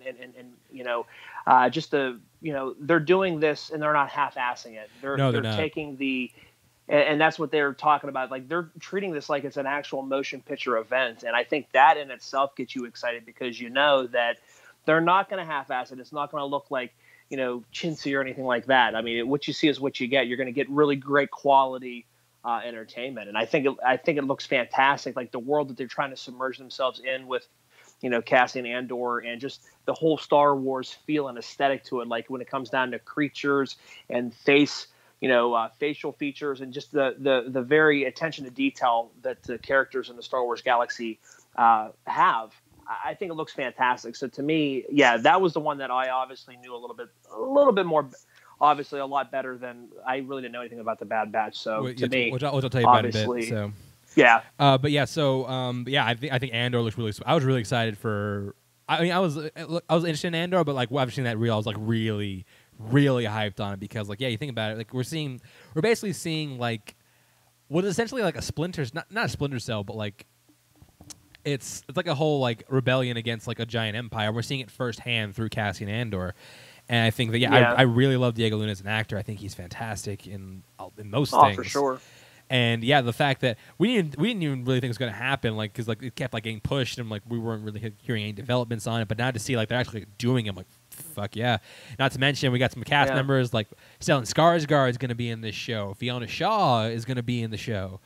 So yeah, I mean it's moving full steam ahead, and I cannot wait to see Andor. I think that drops 2022, so I'm definitely looking forward to watching that. Now, the Bad Batch. This is one you're not familiar with, and I know why. Yeah. So this is a spinoff of Clone Wars. Basically, what this is in the last season of Clone Wars, they introduced this new clone troop called their Clone Force 99. They were called the Bad Batch. Basically, what they were clones who were genetically altered to be, like better soldiers. Like. There's one who has like really good senses. There's one who's like a tech genius. One who has like impeccable aim. There's one who's like super big and like a big like brawler type guy. They were introduced in the last season of Clone Wars. They had a 4-season arc, and they were awesome. I loved those guys. I loved the 4 episodes they had. I wanted to see more of them. So they announced that they were doing a full length show. And this is the first look at that, and this takes place after Order 66. So basically, and something established in the show, which is really cool. And spoiler alert, if you haven't seen the show. What they do establish, because when you watch the show, you're just like, why would these clone troopers turn against the Jedi? Because they all seem really tight. Like, they seem like they have like a really good rapport with the Jedi. And you find out on the show the reason is because when the clones were made, they were installed with chips in their heads. They were basically made to be sleeper cells. So when they hear the words Manchurian Candidate. So when they hear the words Order 66, they had no choice but to kill any Jedi nearby, which is why they turned them like. And I thought that was genius. So, yeah. So that's what's going on there. And it looks like these guys don't have those chips in there. It looks like they weren't made with those chips. So yeah, it's going to be about them. So Russell, as someone who is not familiar with the show, with Clone Wars or this concept of what they're doing, what did the Bad Batch sizzle reel do for you? Were you excited for the show? I mean, I was, just because of the fact that Momoa and Keanu Reeves, I'm like, what? The two actors you would never assume would share a screen together. You know what I mean? What? It's like Momoa and Keanu? The fact they look like Momoa and Keanu Reeves? Yeah, no, but I'm saying like the fact that they're on screen together, like it's kind of crazy. You know what I mean? Like they're actually going to be on screen together. I think it's kind of crazy, but no, I like the idea. Like I said, I don't know too much about it, but what I saw, I was intrigued enough to where I would watch it, obviously. So, mission accomplished for them. It looks fun. And what, this is coming out June of 2021? I think so, yes. Yeah. It looks fun though. I'm on board. like I said, it's something completely out of my realm, something I don't know too much about. So I'll kind of check that out and try to get a little bit more versed in that. But out of everything else I've announced, I've told you about on this slate, what are some things that you're intrigued about or excited for? For Star Wars, yeah, I'm super excited about the Darth Vader. He's my favorite character in Star Wars. So Vader for sure. Andor, I'm looking forward to that. I think that has a lot of potential with that, especially because they said they're going to make it a 12 series show that I'm sure they'll probably end up pushing and making more. Obviously, I think it's going to go over pretty well. I think it's going to be really receptive from the Star Wars fans. I will. Go ahead. What's that? No, I was going to add on the fact Vader, Hayden Christensen. I love that they brought him back because you think about like everything he got for all the shit he got for Star Wars. Because here's the thing, I've always said this: do I think Hayden Christensen is bad in the prequels? I do. Do I blame him for it? No. I actually do think that his casting was good. I think he could have been a great Anakin Skywalker. Problem is he got bad direction, and just bullshit to say for 2 movies. So. But I think his acting got better from Attack of the Clones to Revenge of the Sith. I know that's not saying a whole lot. Yeah. But you can see the boundaries. You can see the leaps that his acting or his like deliveries and stuff like that have taken between those 2 films from obviously 2002 and 2005. Like you can see the leaps that his acting had kind of gotten. You know what I mean? I think he was a lot smoother in Revenge of the Sith as opposed to sounding lost and kind of confused the whole time during Attack of Clones. But I also want to see like how he fares in the hands of like different directors because Hayden Christensen's a good actor. You check out no, I think he is. Yeah, Shattered Glass, Life as a House. There's so many things he's done where he's killing it, and that just doesn't. George Lucas did not translate. He kind of fucked him up in that case. But yeah, no, that looks great. You were talking about the Bad Batch? Yeah, the Bad Batch. Like I said, it's something that I don't know too much about. And we have Jason Momoa and Keanu Reeves both in this. They're not. They're not. I mean, it looks like them, but no, they're not in this. Oh, that's okay. I thought they were actually in it. Oh, okay. Are they just like clones then? They are clones, yeah. Or what? Okay, yeah. Well, then. I think that whole idea is kind of cool. I really thought that was okay. That's not them, then. Okay, damn. That's what I say. It looks like them, but no, it's not them. Yeah. Oh well, shit. Yeah. Here I am thinking that it was like. That's why I said at the beginning. I was like, well, I could never imagine Momoa and Keanu Reeves on the screen together. Well, it's still okay. Never mind then. Keep imagining. Yeah. Yeah, I think the Bad Batch looks cool. I'm excited by the concept of the Acolytes and Rogue Squadron. Rogue Squadron I am too because I played the video game. Yeah. I played FRN64 when that came out. Yeah, but still, I'm definitely looking forward to like. And didn't they have something with Shadows of the Empire? As far as like games go. On Star Wars. As far as the announced they did things. Something with Shadows. No, they I don't think they announced anything for Shadows of the Empire. Okay, because I remember playing that video game for 64 and loving that, so I didn't know. Yeah. Now moving on to the Marvel slate. This besides Disney, this is the biggest slate we have. So we had looks at WandaVision, Winter Soldier, and Loki, all of which dropping for Disney Plus next year. WandaVision drops January, Falcon Winter Soldier drops March, and Loki drops, I think, in like sometime in summer. I don't think I'm seeing a date. Actually, why don't we just talk about like the things we actually saw right now? Oh, and What If as well.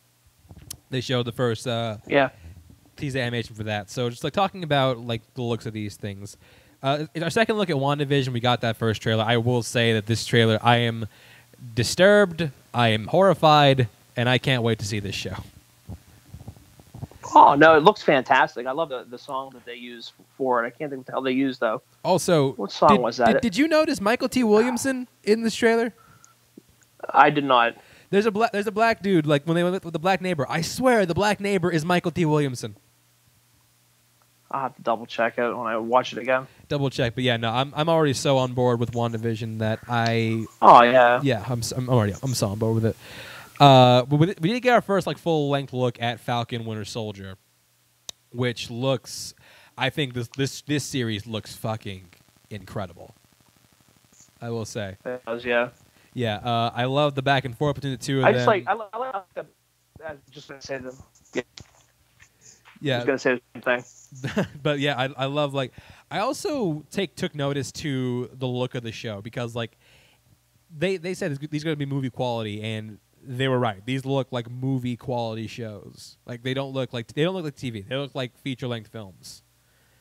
And I like that they're not like skimping on that. And yeah, it definitely puts you in that world, and that's what they want. You know what I mean? It's a continuation off of the movies. You know what I mean? Which is great, and just it builds that whole entire atmosphere, that whole entire universe, which I think is really cool. Yeah, but I do love the last scene where it's like him flying through the canyon and like him getting shot at. That's a great action sequence. I'm excited to see like that style of action brought to the small screen. Something else I'm excited for, despite the fact that I think the logo is still fucking hideous, is Loki. Loki, we saw our first like feature length look at Loki. So like I think I predicted this when we saw the first look for Super Bowl, that he is dealing with the Time Variance Authority, the TVA. It's basically him like answering for all his crimes across all timelines. And Tom Hiddleston is back as Loki. So Russell, what do you think of the first look for Loki? I liked it. I like how they kind of set it up to where, what was it, that little Tesseract? Was it the Tesseract, the cube or whatever? Yeah, that's not the Tesseract, is it? No, that is the Tesseract. You're right. Yeah. When he kicked it, and then Loki grabs it when Hulk like hit it or whatever, and then he grabs it and he kind of gets transported. It kind of like take it from that like. They begin it from like right there almost, you know what I mean? Which I thought was kind of cool. It's like, well, this is what happened. You know what I mean? What Loki was doing while that was going on. I thought it was kind of cool. You know how they did that with the storyline. You know what I mean? Yeah, absolutely. So we see him like going across all the time. We see him going different eras. We see that, and it looks crazy. It looks wild. And Tom Hiddleston looks like he's having the time of his life making this show. So I'm definitely excited for that. Last thing we got to look at is the show What If, which is maybe the thing I'm most excited for out of anything we actually got to see on the dock. So basically what this is based on a Marvel comic run in the 90s in which the Watcher, voiced in this case by Jeffrey Wright, takes you to different universes to tell you, like, like what if things happen like this. We see like a couple concepts. Like we already know the first show was going to be about like what if Peggy Carter got the super soldier serum. We see that another concept they're doing is like what if Yondu picked up T'Challa instead of Peter Quill.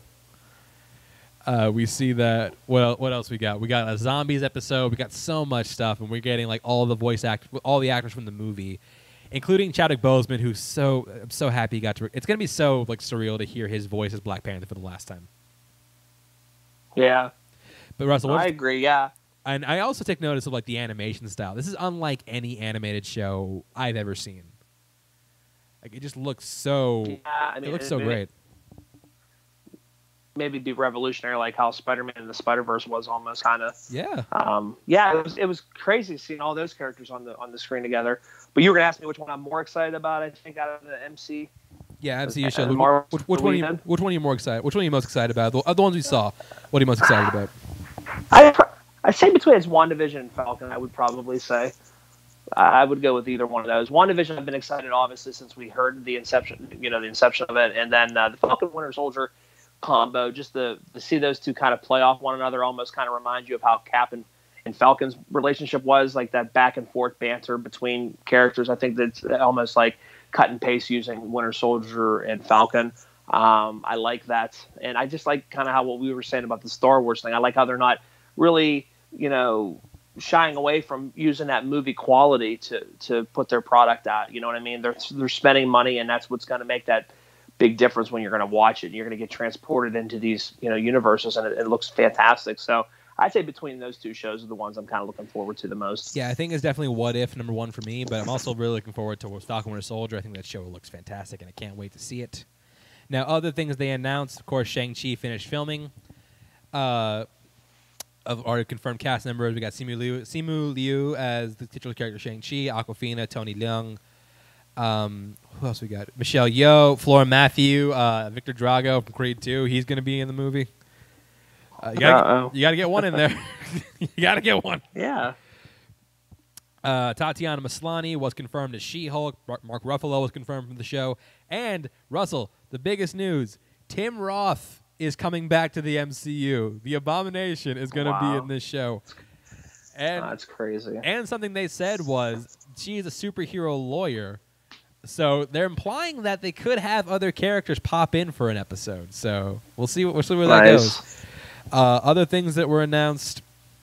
There's going to be a Secret Invasion show starring Samuel L. Jackson and Ben Mendelsohn as Talos from Captain Marvel. Basically, what this is going to be, Secret Invasion is an arc where the Skrulls, who are the shape-shifting aliens from Captain Marvel, came in and kind of just start integrating themselves into humanity.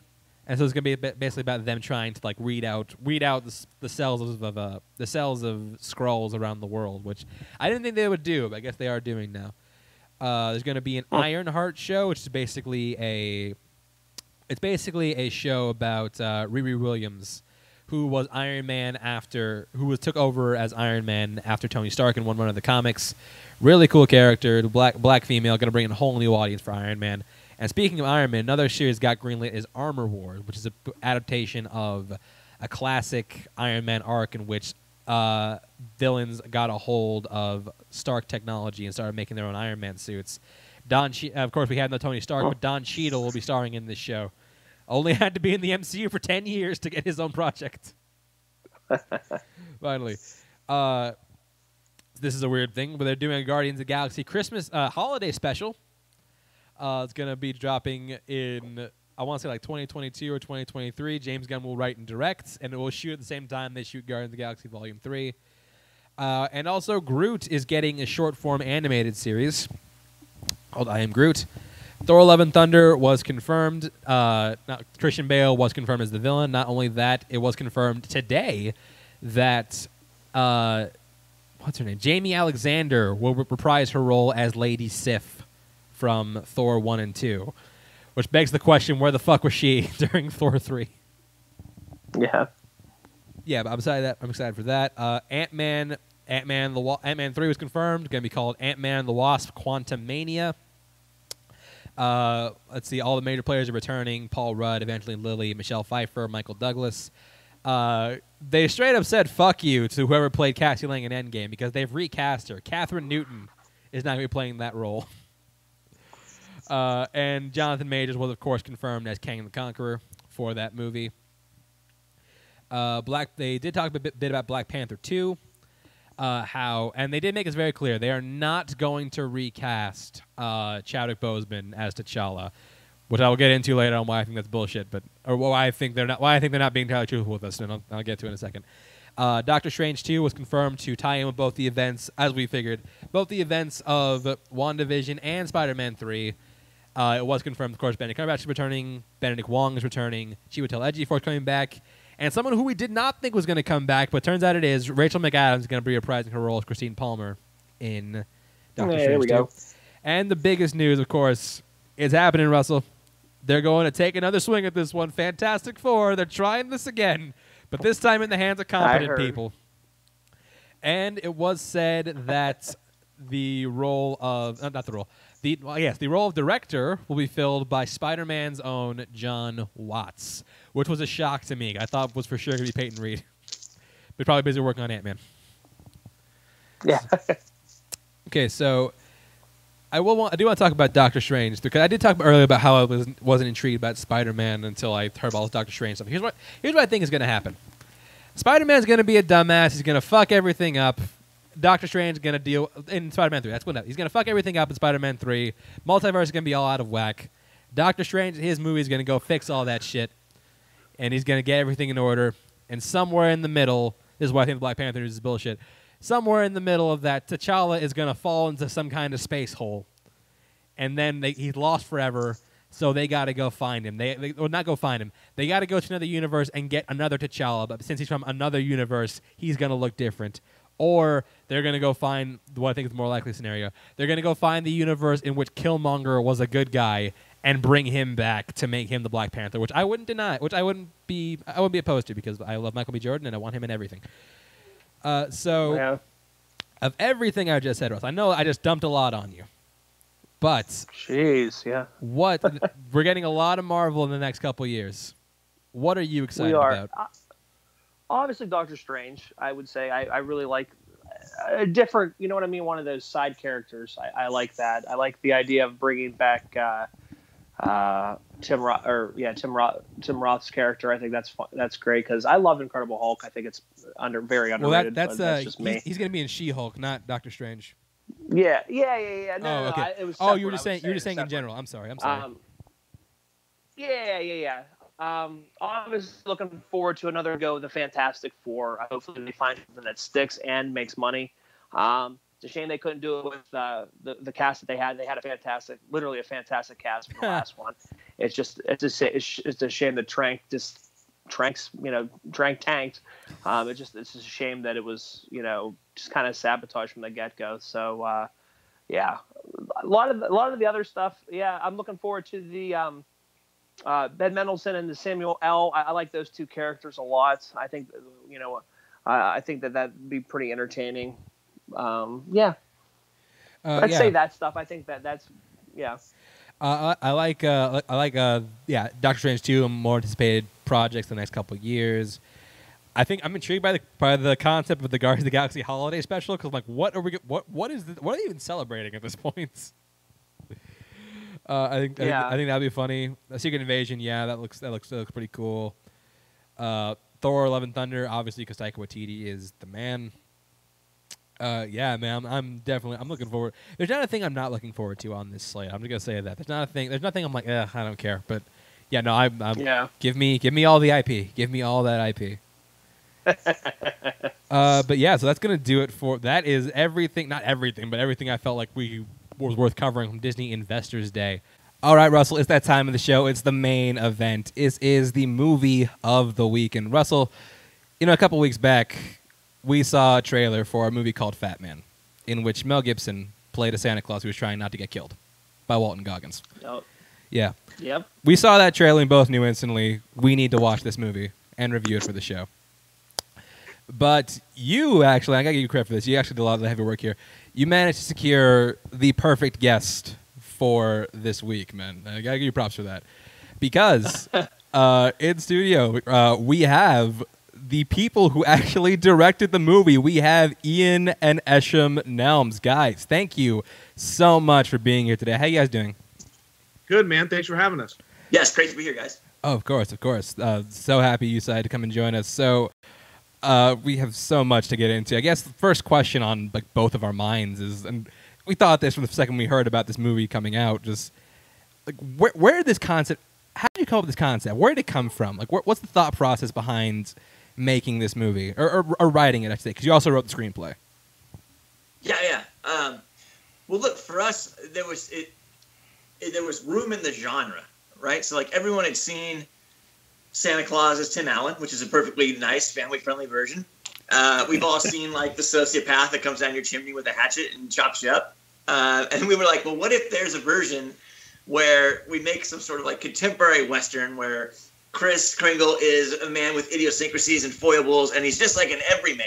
And we just wanted to make him a badass superhero kind of guy. And that's what we sort of approached it as. And from there, the story sort of built out. Yeah, how do we go through the mythology and try to ground some of this stuff so it could be real? How would this actually work? And then how would his powers actually work? And then if he was hiding amongst, there is no real North Pole. There's nothing up there. He's got to go to the grocery store and get some food. So he'd probably be kind of hiding amongst normal people in a certain way, but also be out of the way. That's why we came up with Alaska. And then how would he get funding? And there'd probably actually be some subsidy because he is a benevolent, altruistic being, and who would be able to profit from that? So then we started thinking about that, and then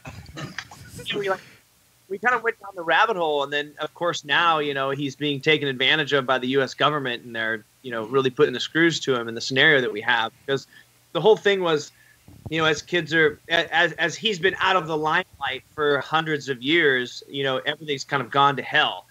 And now it's up to him to sort of try to get it all back together, and that's what he's trying to figure out. After hundreds of years of being out of the spotlight, and he's not the personal figure he was. Now, how do you get it back after this has all kind of gone to hell after the handbasket? So that was kind of our setup. And then of course we like the idea of this hitman coming in, going after him, and of course a little kid has to hire him because he ultimately pissed off. Who else? Motivated because of course.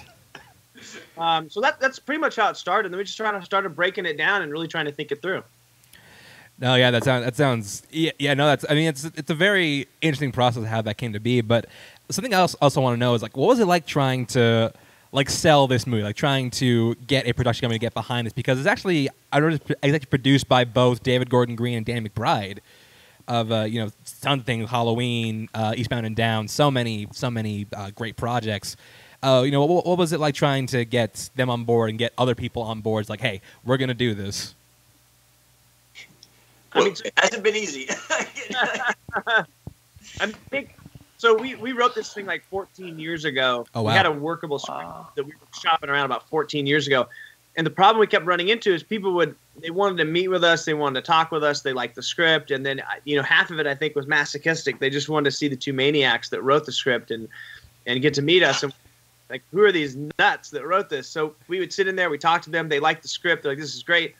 Like, what's the tone of this? Like, how do you see this? And then we would start talking about, Unbreakable and Unforgiven and like our love for Sergio Leone westerns. And then it was like, okay, but is it like, how does the comedy weave into it? And so we would start to try to talk about it. And they were like, well, you're not going to be able to direct this. And we're like, why not? And they're like, because it's very director dependent and you haven't done anything that shows that you can handle all these genres that are in here. So literally, we just started kind of writing backwards. We started writing scripts that we thought we could get made and have some really close calls on some of those. And then ended all the way back up to Lost on Purpose, which was a film about, basically it's kind of our American Graffiti or Last Picture Show. It's about where we grew up. And we were able to do that for $200,000, and we were able to sort of step our way back up into Fat Man. And finally, we did Small Town Crime, which is another movie that really good movie. I haven't seen Small Town Crime. Go watch Small Town Crime. Oh, thanks, man. Thank you. But we were able to mix a lot of genres in that movie and kind of do our thing. Our voice, quote unquote, is what you would call it. So, like, we're mixing, it's got a Western slant to it. It's got, a lot of dark comedy. It's also got a big ensemble cast of a bunch of crazy characters that we've really grounded and kind of put into the same world.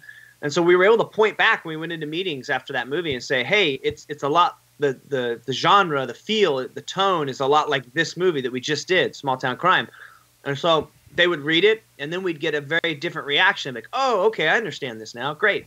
So that's kind of how it went. We did Small Town Crime, and that kind of opened up the world for us as far as being able to say, we want to do this next. Wow, so 14 years. Wow, so there's a lesson for you today, kids. Don't give up on your dreams. If your dreams involve trying to kill Santa in a movie with a hitman. It certainly was. It's certainly a marathon in the movie business. Right, I get you. So I do have some questions regarding the kid Billy, because I do want to know where the inspiration for that kid came from. Because to me, at least watching the movie, and I don't know if Russell, if you agree, he played like a mini Patrick Bateman, a little like from American Psycho. See, it was a mix of that, and it was a mix of Ethan Embry from Dutch, that like little prick kid that you just like hate. The movie Dutch with Ed O'Neill and Ethan Embry, where he's just like a little asshole, and that's the vibe I got from Chance Hurstfield's Billy in this film. Oh, yeah, for sure.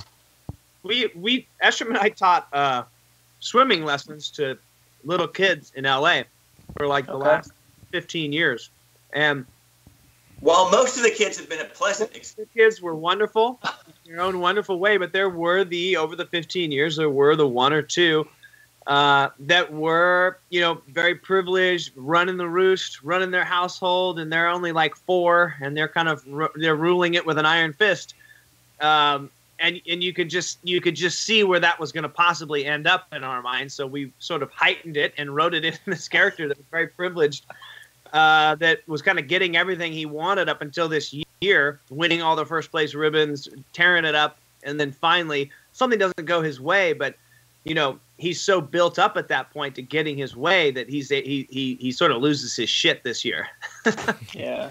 He takes it to the nth degree. Now, a question I did have writing. I'm sure one of you will have an answer. Maybe the same one, maybe they're different. As a kid, which one of you is more likely to pull a hit on Santa Claus for not getting what they wanted? It probably would have been a group effort. Group effort. It's a teamwork. But I will first say, like, there is no trauma around Christmas for us. Like our parents went hard on the holidays. Like that was the one, time of year where mom and dad made it rain. But that being said, it was like a vast desert to get to Christmas. So if like you needed shorts in the middle of summer, it'd be like, yeah, Christmas is coming. But you had to planning ahead. This is like, wait till Christmas, then you get nothing else the rest of the year. Yeah. Exactly. Right on. So I think a big question on Russell and I's mind is just the casting of Gibson. We want you to talk to us about that. What was your reaction when what was the process of getting him? What was your reaction like when you found out, oh my God, we're directing Mel Gibson in a movie? Go ahead. Yeah, I mean, look. So like getting Gibson is we didn't initially conceive the role being cast by Gibson, being Gibson, but in about 2016, we saw Gibson doing a Q&A for Hacksaw Ridge, and that's when he had this great looking beard, and he had like the weight of the production on his shoulders, and he was kind of run down, but he still had the spark and the passion for the film. And he and I just turned to each other and we're like, man, that's the guy. That really feels like Chris to us, And so awesome. Now, cut to 3 years later, we're putting it together, and we're using, and through Rough House and Brandon James and all that, we're submitting to his agent. We have to do that all formally, and we write him a letter. And and besides, extolling our affection for him and how amazing we feel like he could be in this movie, we just say, hey, dude, and you look amazing in a beard as well. And so we're sitting around for like a couple weeks, and we're like, we haven't heard anything, and we're getting a little down in the dumps, and then all of a sudden this email. We were getting a ton of emails from financiers that we were going to be taking meetings with that were like, okay, I'm interested in this. This sounds cool. I like the script or whatever. Like, let's set up a meeting. So I got this email. I was like, hey, I read the script. I really enjoyed it. It was really funny. Let's sit down for a chin wag. And it didn't have a sign off on it. And so I was like, first, what's a chin wag? And then it was like, okay. I wrote it back. I was like, all right, hey, thanks. I thought it was just another financier. I'm like, hey, thanks. Really appreciate the compliments. Like, I'm glad you dug it. Like, who am I talking to first? But yeah, let's sit down. And then he was like, oh, sorry, I forget to sign off sometimes. This is Mel. And, like his email wasn't like, Freedom Fighter Braveheart 25. It was like some I was like, fuck. There was no clue that it was going to be Mel. So he's like, this is Mel. Holy shit. I think Ash and I hugged at that point. And then it was like, that's awesome. All right, let's get a meeting. And then our agents talked to his agents. They were like, yeah, you get 45 minutes with him at this cafe in Malibu. We're like, okay, great.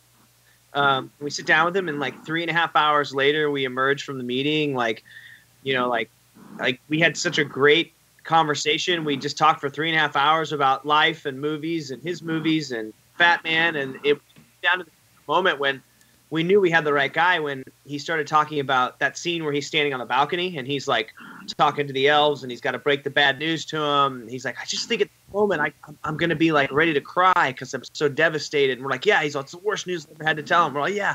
He's all, I think that's what's going to be so funny about it. And we're all, exactly. Like, yeah. Not the layers that we were after, because we were talking about this grounded approach, and then we started talking about that scene. We knew we had the right guy when he nailed it. Like, yeah, he was also, Chris is this old cowboy, and that obviously we just knew he was right in step with us.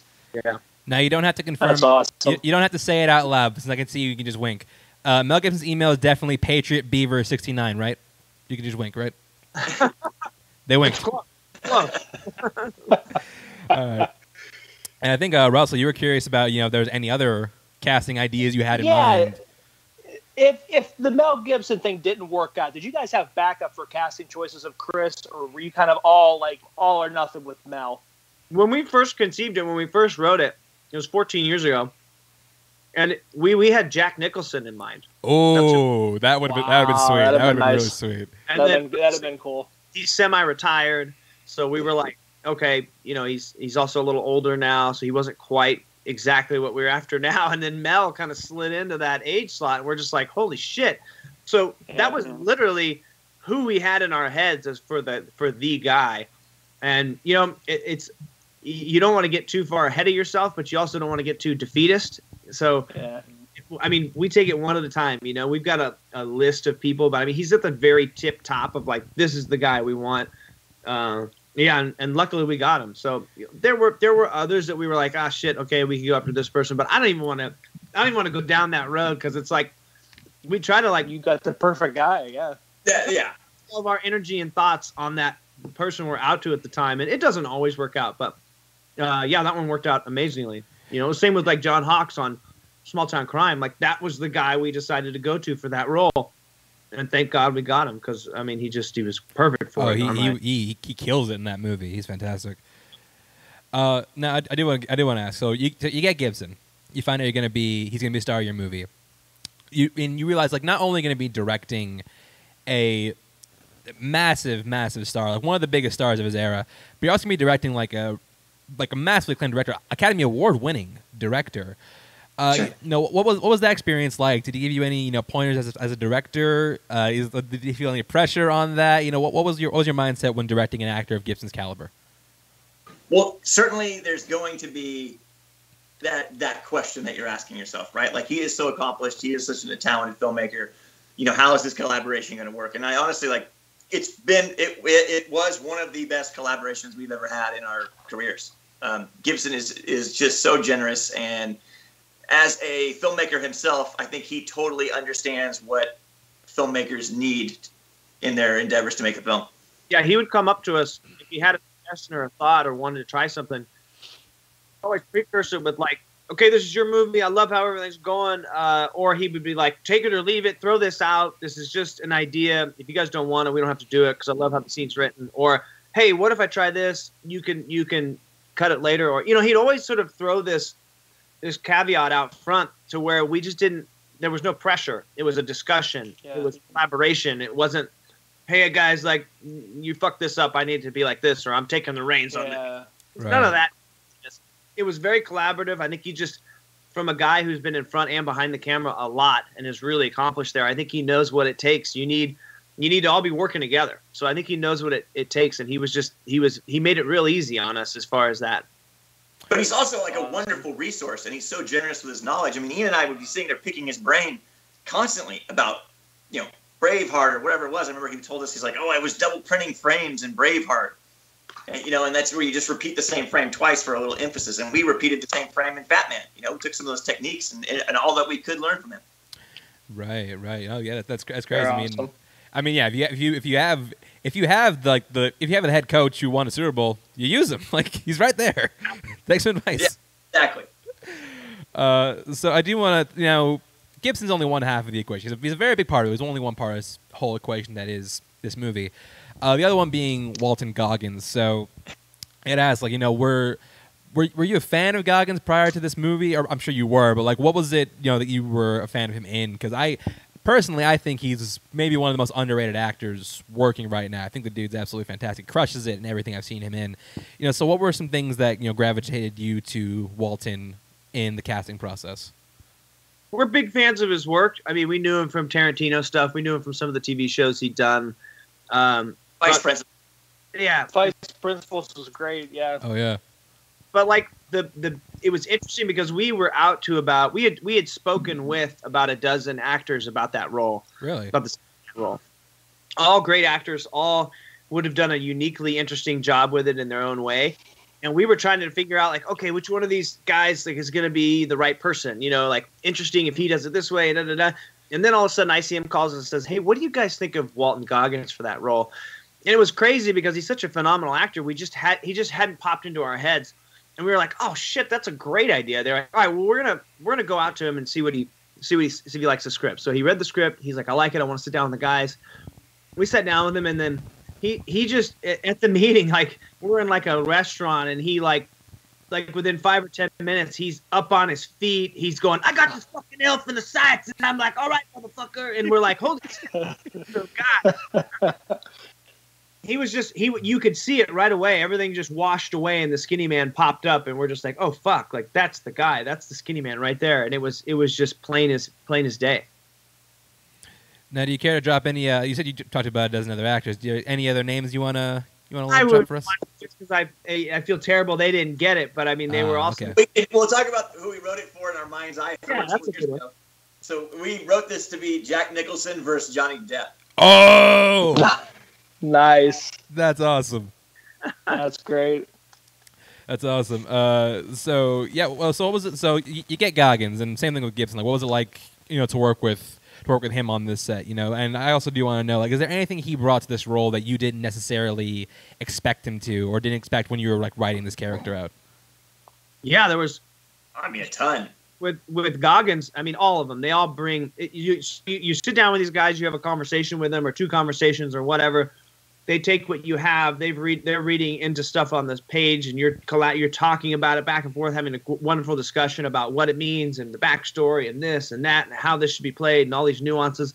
And then they go away for 2 months or a month, and they do their own work on the character. And if they have a question, great, text us, call us, But basically, that's what these guys do. They go off and they create that person. And so when he showed up on set, Walton and Mel, they were like. Mel's like, I see this guy's an old cowboy. We're all, yeah, that's a great take on it. So Mel came, and all of a sudden he's got a gruff ass voice when he's doing the role. And he's like, yeah, boys. We're like, holy shit. Like, Yeah. and it was really working. So we're like, fucking awesome. And then when Walton came, he was just this really fucking meticulous. And one of the notes that we gave him, or one of the thoughts that we gave him about the character before we left on that first meeting, is we were just like, we always saw this guy as really unpredictable. And so, of course, as Walton brings him back a month later, month and a half later, he's fucking like, he's got all these little ticks and fucking things, nuances he does to the character that he's built out of that one fucking word, unpredictable. So then all the fucking movie and all the scenes, he's tracking his own performance and figuring out what he wants to do and how he's going to do this and that. And we're trying to help with, oh, what if you do this and that? And we're fucking laughing. And it was fucking, man. The thing with Walton, though, that's different from Mel is Mel can kind of come in and out of his character, in a second.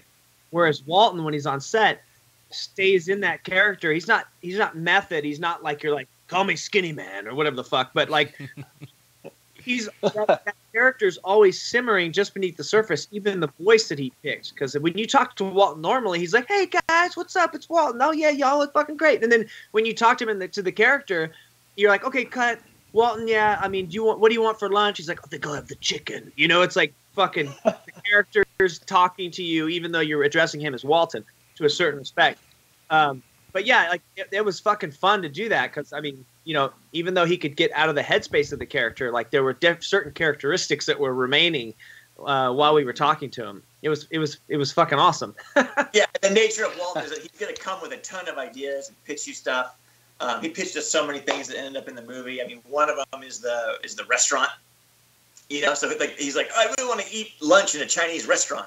I think that'll tie in with my martial arts knowledge. And so we're like, okay, we better come up with a scene in there. So we got like, okay, we'll bring this fucking whole duck in with a head on it, and we'll have like, you speak Chinese when she, you're gonna say, oh, I need a refill, but you're gonna say it in Chinese, and like. Then he starts fucking around with all the salt shakers and sauce fucking implements. And he starts fucking around with everything, and then you have that scene, and it's fucking funny. It's great.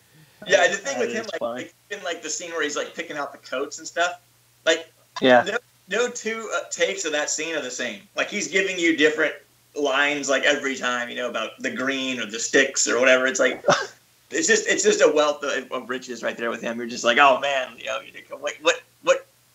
I don't know. It's really fun to work with him because he's just throwing so many options at you constantly. I did like that code scene where it's like, no, too many twigs, not a fucking tree. Green makes me look fat. Yeah. I did think it was very funny. Whatever he says at the end. Yeah, he's just a freaking character, man. Love Walton. Oh yeah, no, he's fantastic in this, and so like the duck scene. I don't know if like this is like another thing you had in the back of your mind, but when I first saw a duck scene, a Christmas Story is my favorite Christmas movie of all time. So when I saw like the Peking duck in the Chinese restaurant, that was where my mind immediately went. I'm like, oh shit, Christmas Story, the Peking duck in a Chinese restaurant. 100% right. Absolutely, yeah, great, nice. Yeah, just a little nod to that.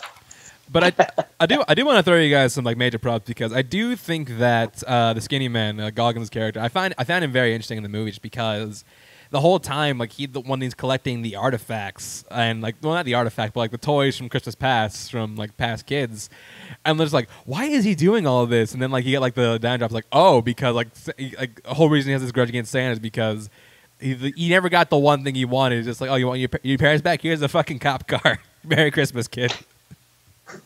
Yeah, Exactly. Yeah. I mean, he's got trauma. He's got resentment. He's got a lot of baggage, and it sort of tipped him in the way that, where, look, his one destiny was he could have been a cop, right? But he became something very, very different from that, the antithesis of that.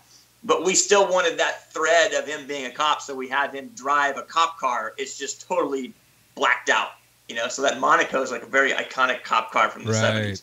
It also is the same car that Hot Wheel is. That car that he drives is the same car. It's the same car from the Hot Wheel. It matched him but he's like he's a fucking like suicidal wraith hitman,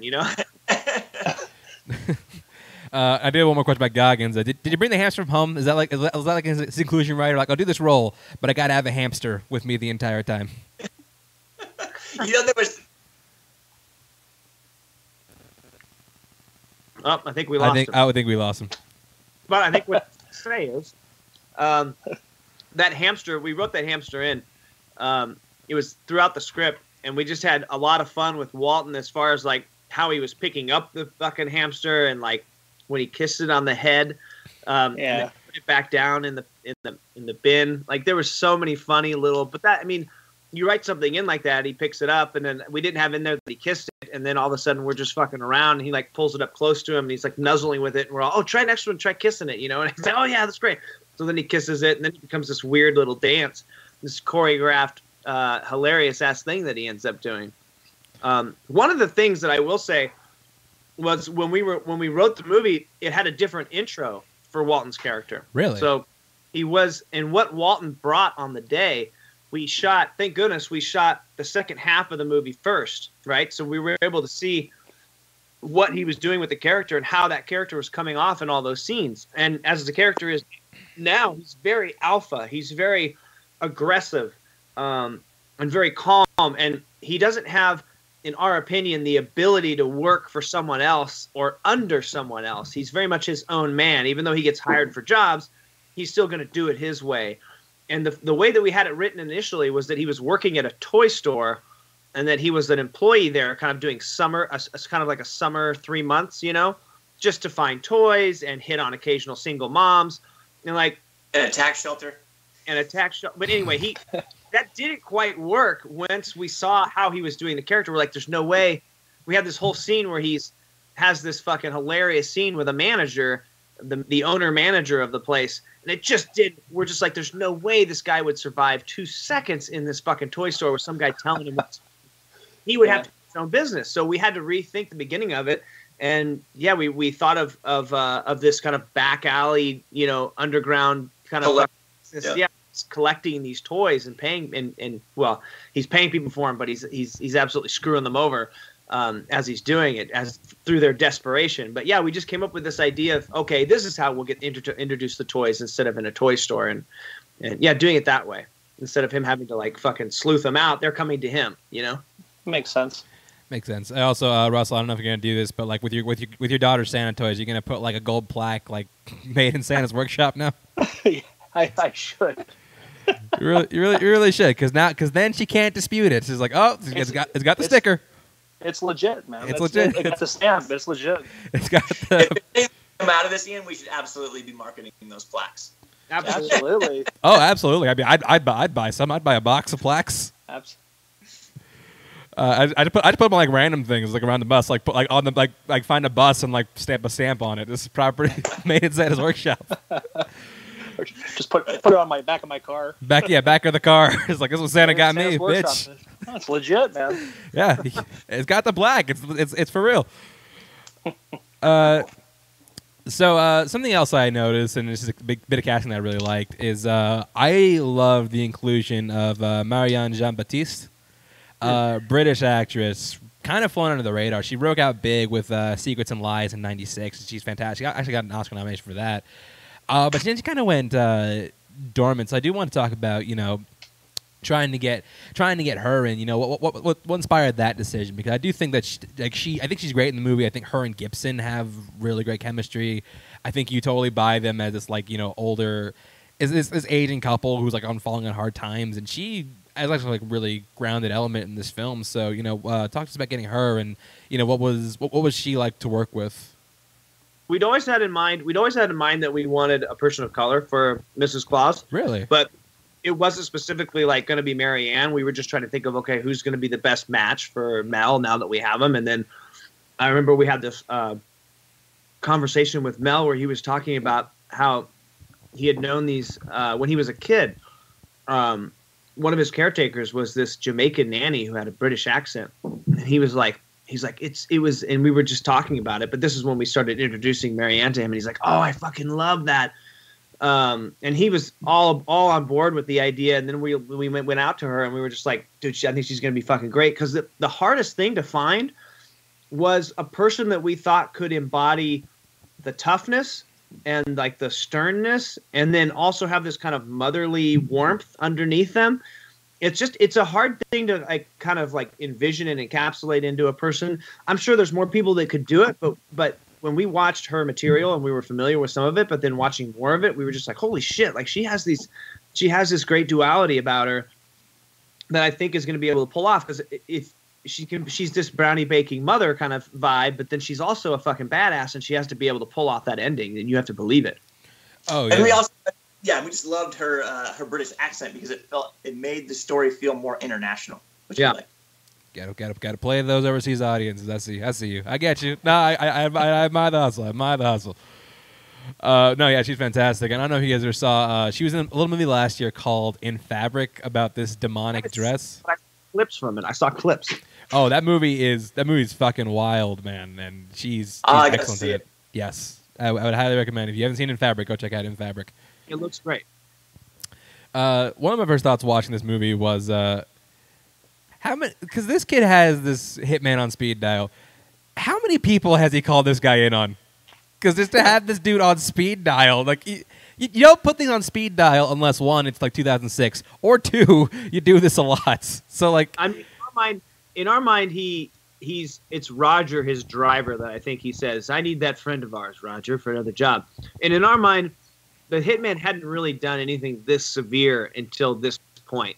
So this is kind of like his year where he breaks off in the wrong direction. Oh, so he was like muscle before this happened.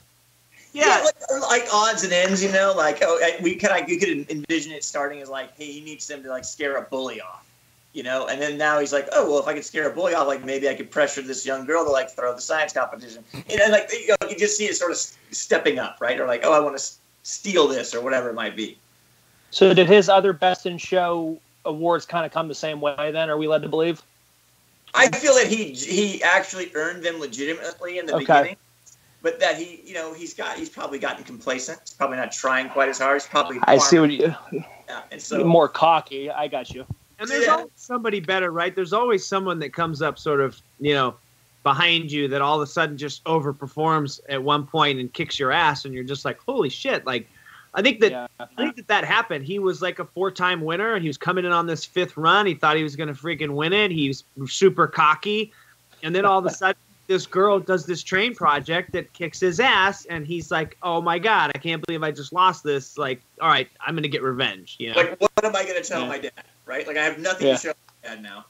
Yeah, I mean that's kind of Billy's whole thing, right? Is he's trying to impress his dad, deep down, right? Yeah.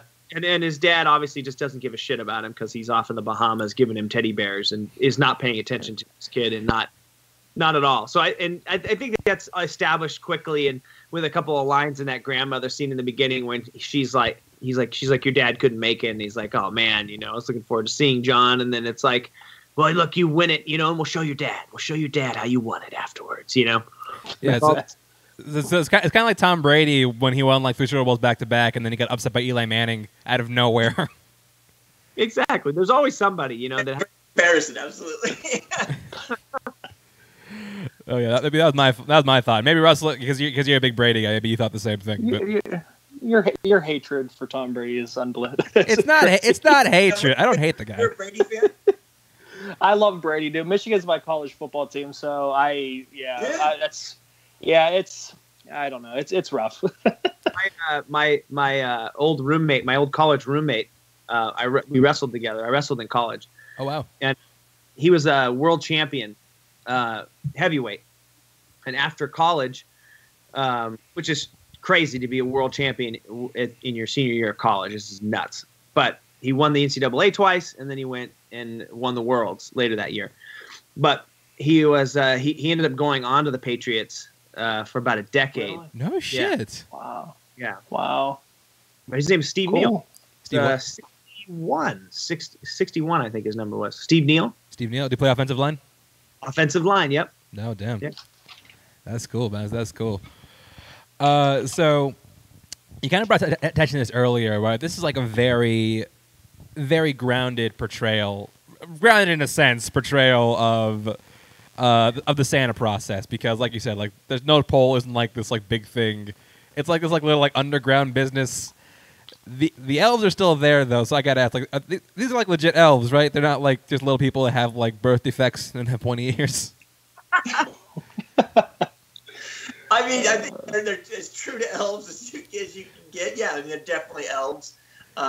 We just wanted them to have a slightly, smaller stature, and obviously the pointy ears, and a little bit of a different hue in their skin. Yeah. I mean, the idea was that if you went somewhere and you saw one of the elves in like a beanie, they may be slightly miscolored, but like a little green, but you wouldn't necessarily be like, oh, they have got a hat covering their ears. You wouldn't be able to pick them out. You'd just be like, it's a person that's under 5'5" or whatever, it's just a small person, and you may not be able to hit the denomination on the head because they're elves, but you would think they're just a small person, Yeah, I just curious. Like, did that mean like Santa spends time like surveying like births around the world? It's like, oh, we got one. It was really weird. Bone pointy ears. Take them right now. Take them right now. I got work for you. We saw them as it was because when we first They're unique to their own, right? Like they are their own entity, I guess. Yeah. Because when we first wrote the story, we wrote two versions. We each wrote a short story. Ash wrote a short story that was very much in line with the film that we have today. It was contemporary. It was about a little kid, and then I wrote a story that was more of a prequel. That kind of, because Ash and I will brainstorm an idea and then we'll run off and start writing it. One of us will run off and start writing it. But this is probably the only time it ever happened. We both ran off and wrote short stories in very different realms. But the other one we had was an origin story, and it was very much, the idea was that the elves are their own thing. They're their own race of people. And I don't know. I mean, now later on in life, as you look at a book like *Sapiens* or something that sort of chronologicals humanity, and it just says, hey, there were actually a lot of humans living at the same time, throughout history. So, it wasn't like it went in a line of like, then there was Neanderthal, then there was Homo sapiens, then they were all coalescing a lot at a certain times, and a lot of different species of humanity didn't make it. They just plopped off because for one reason or another, they weren't the stronger race. So. Yeah, it's. I feel like that they're just another species of human that sort of is shorter, right, pointed, has certain special abilities that, whether they lived as woodland elves or whatever you want to call them 300 years ago, 500 years ago, 1,000 years ago. We feel like that they were just another race of humans. I got to say, you guys did something that I've never seen I can never recall a Santa Claus movie doing, whereas like you go into like the anatomy and like the digestive system of an elf is like, here's why we eat so much sugar. There's science to this shit. Because I immediately think of like Elf when like he's like eating nothing but candy, but like, you're a human. You're gonna die of diabetes and like a complication of diabetes in like 2 years. But no, like you give it a science, man. Like you're just like, okay, no, here's why we do this, and this is actually the correct way. And as someone who's also a major candy enthusiast, I admire that. So thank you for that. Well, a funny callback to that. No, just talking about on the Patriots is where I remember my buddy, when he went and started playing for the Patriots, he would talk about, we're like, what's it like playing on the Patriots? Like, what's it like with all those professional athletes? He's like, it's crazy. He's like, I really feel like, and he was one himself. He's like, I really feel like it's just a really condensed group of like genetic freaks in a way. He was like these guys, he's like, we'll all be working out. He's like, and then some guy will go off and eat and then take like a month off and just live off McDonald's for like a month for some reason. And then he's like, and the guy's, more cut up when he comes back, and he didn't work out and all he ate was McDonald's. He's like, just genetically, he's a lean guy. He's in pretty damn good shape all the time. And he himself was a very big and fast human being. So he was just saying how everybody, and we feel like that's kind of like what the elves are, right? They just have a predisposition to run well on sugar and last longer. It's funny when you said like he's a different kind of being. I thought is Tom Brady, and then you said big and fast. I'm like, nope, not Tom Brady, because he's never been fast his entire career. He's not. No. It was very clearly Wes Welker. So I think I want to ask, because we're about to wrap up the interview and then have something planned afterwards. What was? Do you remember any particular sequence in this movie that you found that were your favorites to shoot? What were your favorite parts of this movie to like go and work on? Ash, you want to go first? I mean, look, it's hard to pick a favorite because it's just such a surreal experience. Getting to make this film. I mean, you're sitting there on set, and people, it's over the walkies, and it's like, hey, can the military, the elves, and Mr. and Mrs. Claus please come to set, please? And you're just like, Ian and I would look at each other, and we're like, I can't believe we're getting to make this bananas movie. Like, I can't believe that's happening right now. So every day, every scene felt like a gift for me personally. It's really hard for me to pick one that I have the most fondness for. I have a very similar feeling, but there were two moments I remember just feeling like those came together, or pinching ourselves in kind of the moment of like, fuck, can you believe this is actually popping off like this with these people in these roles? And those two moments were the last shootout, the standoff and shootout, when they're casting those lines back and forth. I mean, the actual shootout was amazing and fun as well, but it was over the course of 4 days, whereas that we're shooting bits and pieces and trying to figure out mentally how we're going to cut it together and not fuck up with snow continuity at the same time. So that was a bit of, mental gymnastics as we're shooting it. So there wasn't a lot of time to sort of sit back at any moment and be like, oh yeah, this is fucking really fun. It was more like, go to the next shot. Oh fuck, touch that snow mound. Like, go to the left, run around it. And then can we shoot this in and push it? It was rough. Whereas the moment before it pops off, where they're standing and the snow's coming down, and we're watching these two amazing actors yell these lines at each other, that was fucking phenomenal, because it was a quiet moment before the storm, and we were actually able to feel that gravitas, because they were yelling it back and forth at each other, and we had a nice high shot, and then we were on this side, and then we were on the other side, and it was so much fun to hang out with each of those characters in that moment and feel Walton's pain and feel Chris's pain, and then just know that these two, bulls are going to collide at one point. Like, that was pretty exciting, because we'd written that scene and thought about that scene and really been excited to shoot that scene for quite a while. The other one was the Elf and Captain Jacob scene in the cafeteria. The elves are eating all that candy and then he sits down and they have that conversation back and forth. That was just another scene that, when we envisioned how it was going to go down, that it came out pretty well as far as like with budget constraints. And I just remember we had an empty room, hours before we shot that scene, and the production team came together and the construction team came together, and like, the set designing came together, and it's been like 3 hours, whipped that fucking scene up and had that buffet of candy and shit. And it was just hysterical to look at before we even started the scene, of just what we knew was coming. And then shooting the scene, and Eric and Robert's performances are so fucking good. We were having a really good time shooting that scene, because they were just destroying it. Right on. Now, on the opposite of that, were there any sequences you remember being particularly difficult to shoot or most challenging to shoot? There were so many, honestly. Like, it was not easy. All the stuff in the factory was rough because there was no heating, and so, outside it's negative. So when we shot the shootout, it was really tough because it was negative 36, like for 4 days straight, and so that was fucking incredibly rough. And then the stuff inside that warehouse, even though we're inside, it was probably 5 degrees. Warmer inside than it was outside. So it was like a meat locker in there.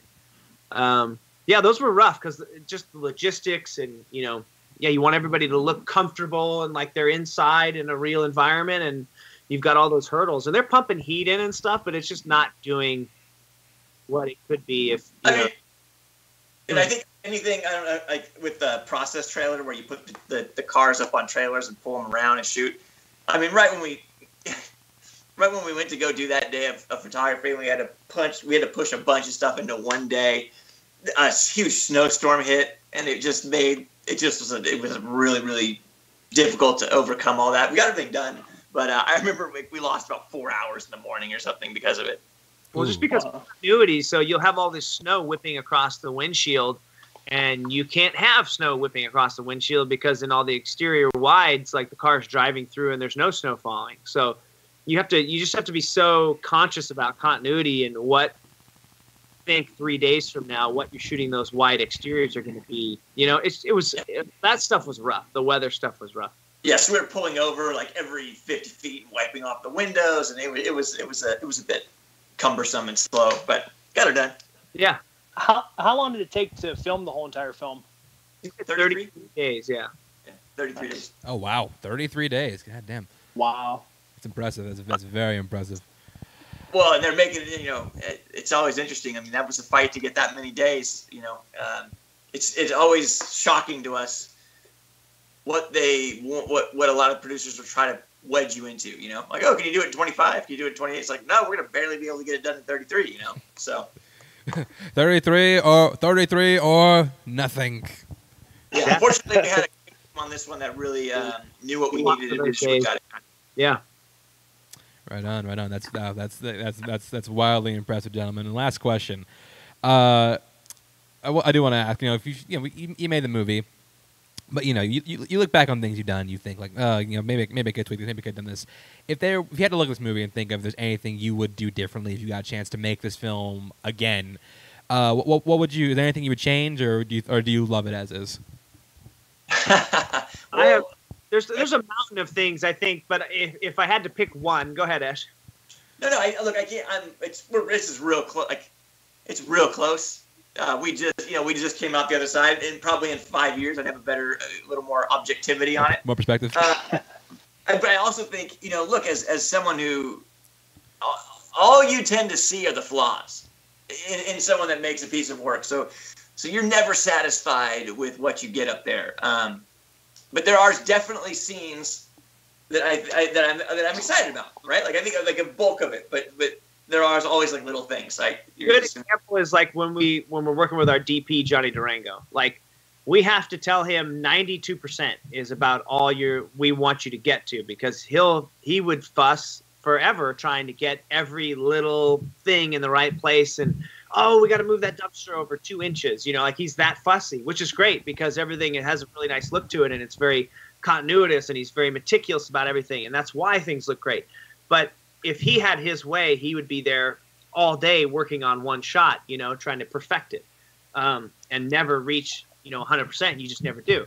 But he'd probably get 99.9% of it right, and then spend a whole day on it. But as we're putting things together, it's like you have a certain amount of time and budget, so you're constantly trying to meet your expectations or exceed, but also you have a time and a budget constraint. You just got to be able to try to make your money fit and time fit everywhere, because again, we would spend, if we could, a fucking whole entire day on one scene if we could, because I know we would be closer to getting it perfect, but the one thing I know we had a lot of plans for, that we sort of had to figure out how to do, which thank goodness we had a good production team, but we would have done a lot more inside the Elf's, the factory, Santa's workshop. Like, we had big plans for that, and we just didn't have the budget or time for it.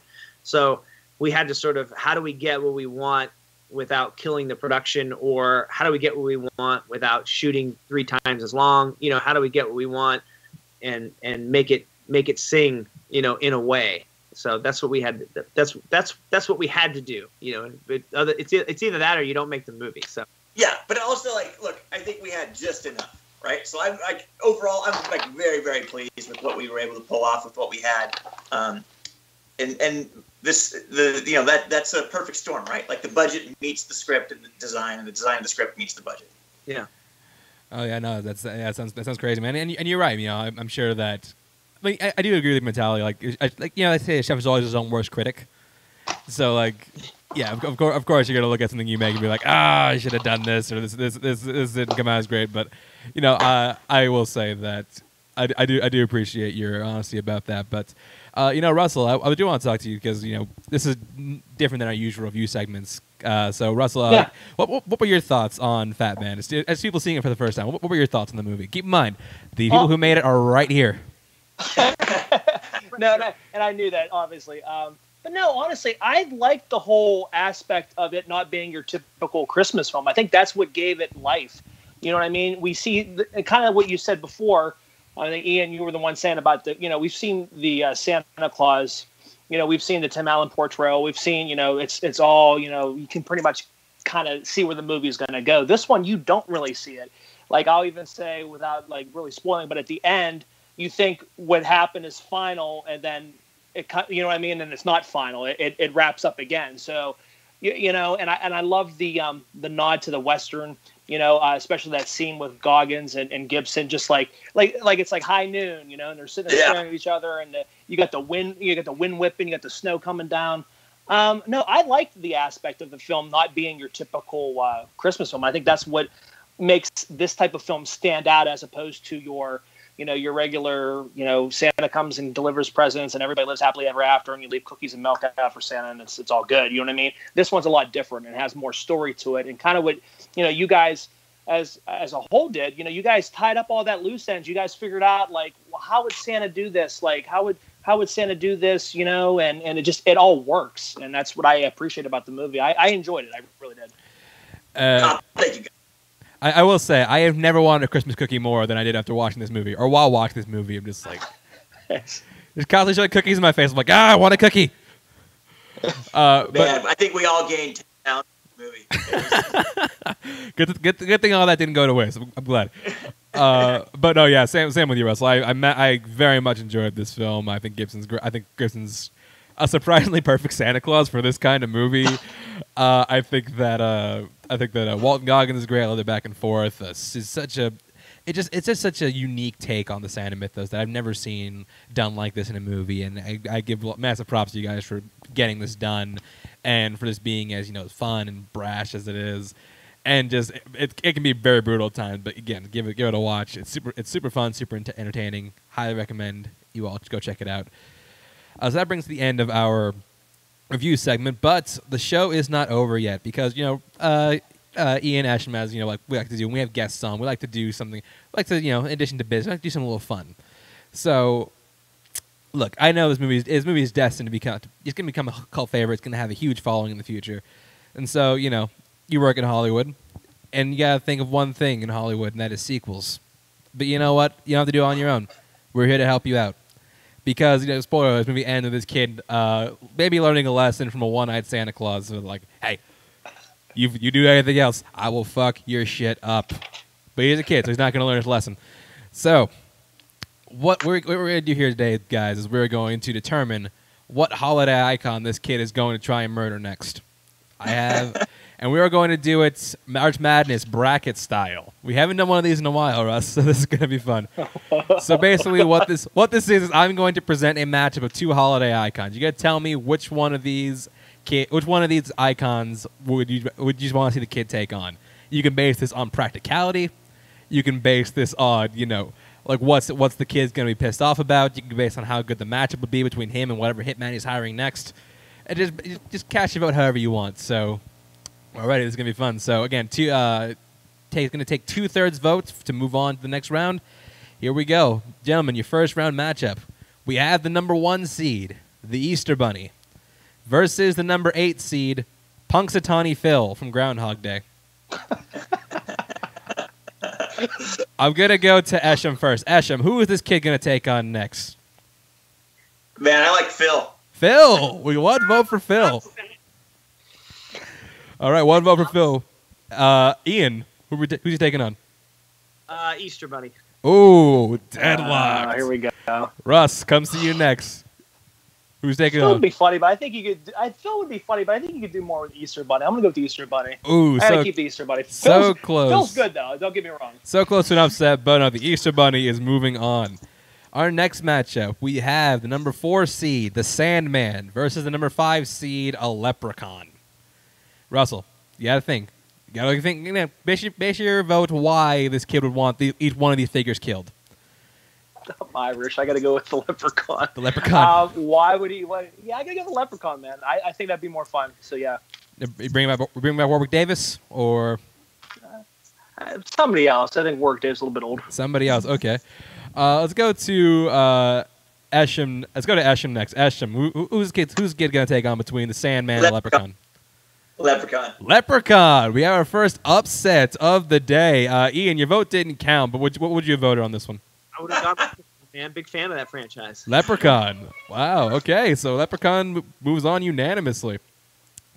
Moving on, we have our number 2 seed, the Tooth Fairy, taking on the number 7 seed, Hanukkah Harry, John Lovitz's character from SNL.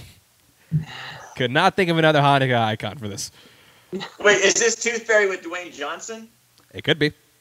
It could be Kirstie Alley Tooth Fairy. I don't know. That's for you to decide. Ian, who's taking on Hanukkah Harry or the Tooth Fairy? If it's Dwayne Johnson, Tooth Fairy, all the way. Dwayne Johnson, Tooth Fairy. All right. So yes. So Tooth Fairy with the caveat that it's Dwayne Johnson. All right. I like that. Going to Russ next. Russell, Tooth Fairy or Hanukkah Harry? I mean, kind of what Ian said. I mean, if it's Dwayne the Rock Johnson, I think that in itself makes a perfect action film. So I'll go with that for the Tooth Fairy. Tooth Fairy moves on to round 2. Asham, you didn't get a vote. Where would you have gone on this one? -3, man. Tooth Fairy all day. Tooth Fairy. All right. It was a sweep. Get the broom. It's a sweep. Like the writer's room. It's like we're really synced up. All right. Our last matchup of round 1, as the number 6 seed, Cupid takes on the number 3 seed, the Great Pumpkin. All right, Esham, you didn't get a vote last time, so we go to you first. Who's the kid taking on? Tooth Fairy or the Cupid or the Great Pumpkin? I'm going to go with the Great Pumpkin. The Great Pumpkin. All right. Going to make Linus very upset, but he hasn't won yet, so let's see. Going to Ian. Dude, the Great Pumpkin. Oh, all right. It doesn't even matter what you say, Russell. Great Pumpkin is moving on. What would you have said, though? Sweep it, man. Great Pumpkin. Sweep. All right. Call it a sweep. All right. We are now in the semifinals. Moving on to our first matchup. We have the upset. Could the Cinderella story keep going? The Leprechaun, as he takes on the number 1 seed, the Easter Bunny. Russell, who's the kid taking on? Oh man, I still think the Leprechaun would be just so hilarious, man. I'm gonna keep it. I'm gonna ride this out. I'm gonna get a Leprechaun. Leprechaun. All right. Let's kick it to Esham next. Esham, who's gonna take it on? It's an upset. Upset City. Leprechaun is moving on. Ian, would you have gone Easter Bunny or is it unanimous? Leprechaun. I was going to go Leprechaun. Wow. All right. So, Leprechaun is in the finals. So now we move on to who's he meeting up there? Is he going to be meeting the Tooth Fairy or is he going to be meeting the Great Pumpkin? Ian, what you got, man? Great Pumpkin again, man. Great Pumpkin. All right. So one vote for the Great Pumpkin.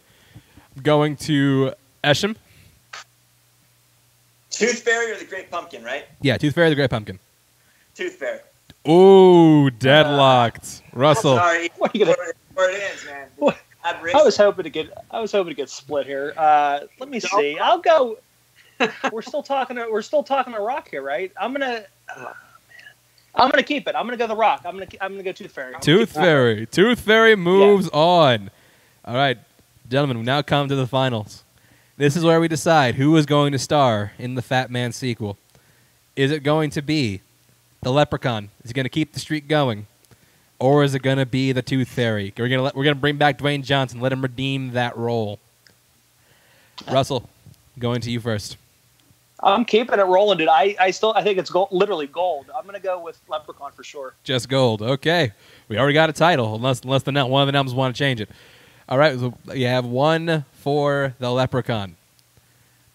Going to Ian next. I'm going to go with Dwayne Johnson. It is the perfect action film. Mel Gibson versus Dwayne Johnson, the Tooth Fairy. So Mel Gibson's joining the fight now. Okay. Look at this. Can I just say that I don't necessarily think that we need to have a winner here. We can just have the Leprechaun fight Dwayne Johnson. I like it. Like forget. We don't need the kid. Discovered our own We franchise. got a new movie. We got an offshoot here. Right? Done. All right, but somebody's got to win, Esham. Somebody's got to win.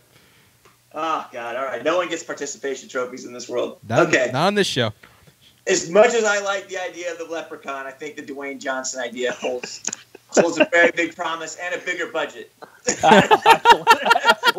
Absolutely. All right, so for the Fat Man sequel, he'll be taking on the Tooth Fairy. Now, Nelms, you gotta clap this off. You gotta give us a title. What's gonna be the title for this one? Oh my gosh!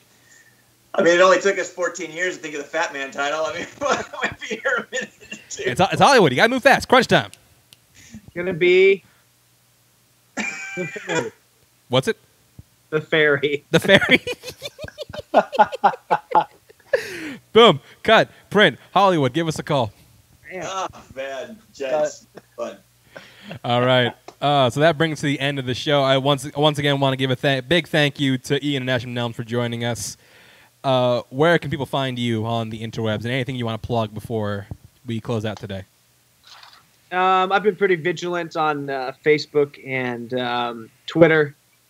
Twitter, my own handle, or you go to the NelmsBros.com website, or Nelms Bros on Twitter, or Nelms Bros on Facebook. Yep. All right. Russell, you want to give our plugs before we head out? Yeah, I just want to thank the Nelms again for coming on. Fat Man is on demand. I got it on Amazon Prime yesterday, so I did buy it, so I did help out. You guys can also find it January 26th coming out on Blu-ray physical copy, so I'll probably end up getting it again because I have to have physical media. Yes. Anyway, And there's you special gotta- features on there too. We put Oh, some see, and perfect. Yeah, So another reason to get it. You guys can find us on Facebook. Notorious by Chance is the group name. We put polls up every week, usually until we do something like this where we don't. But you can find us there. You can also find us on YouTube, Notorious by Chance. Go ahead and join that. Chance and I will be putting up new reviews coming up with the new year or two. So yeah. And you can find me at Twitter and Instagram on ChanceWars_91. Be sure to check out the Movie Trivia Schmodown. We just had our big year-end Schmodown Spectacular event. That was a lot of fun. That was really nice to do on the Schmodown Entertainment Network YouTube channel. And thank you to the Nelmses. And Christmas time is just starting, folks. Although by the time we get this out, it'll be just ending. But it was worth it because we had a really great episode today. So thank you all for listening. I'm Chance. That's Russell. Those are the Nelmses. And we will see you next time. Thanks, Jets.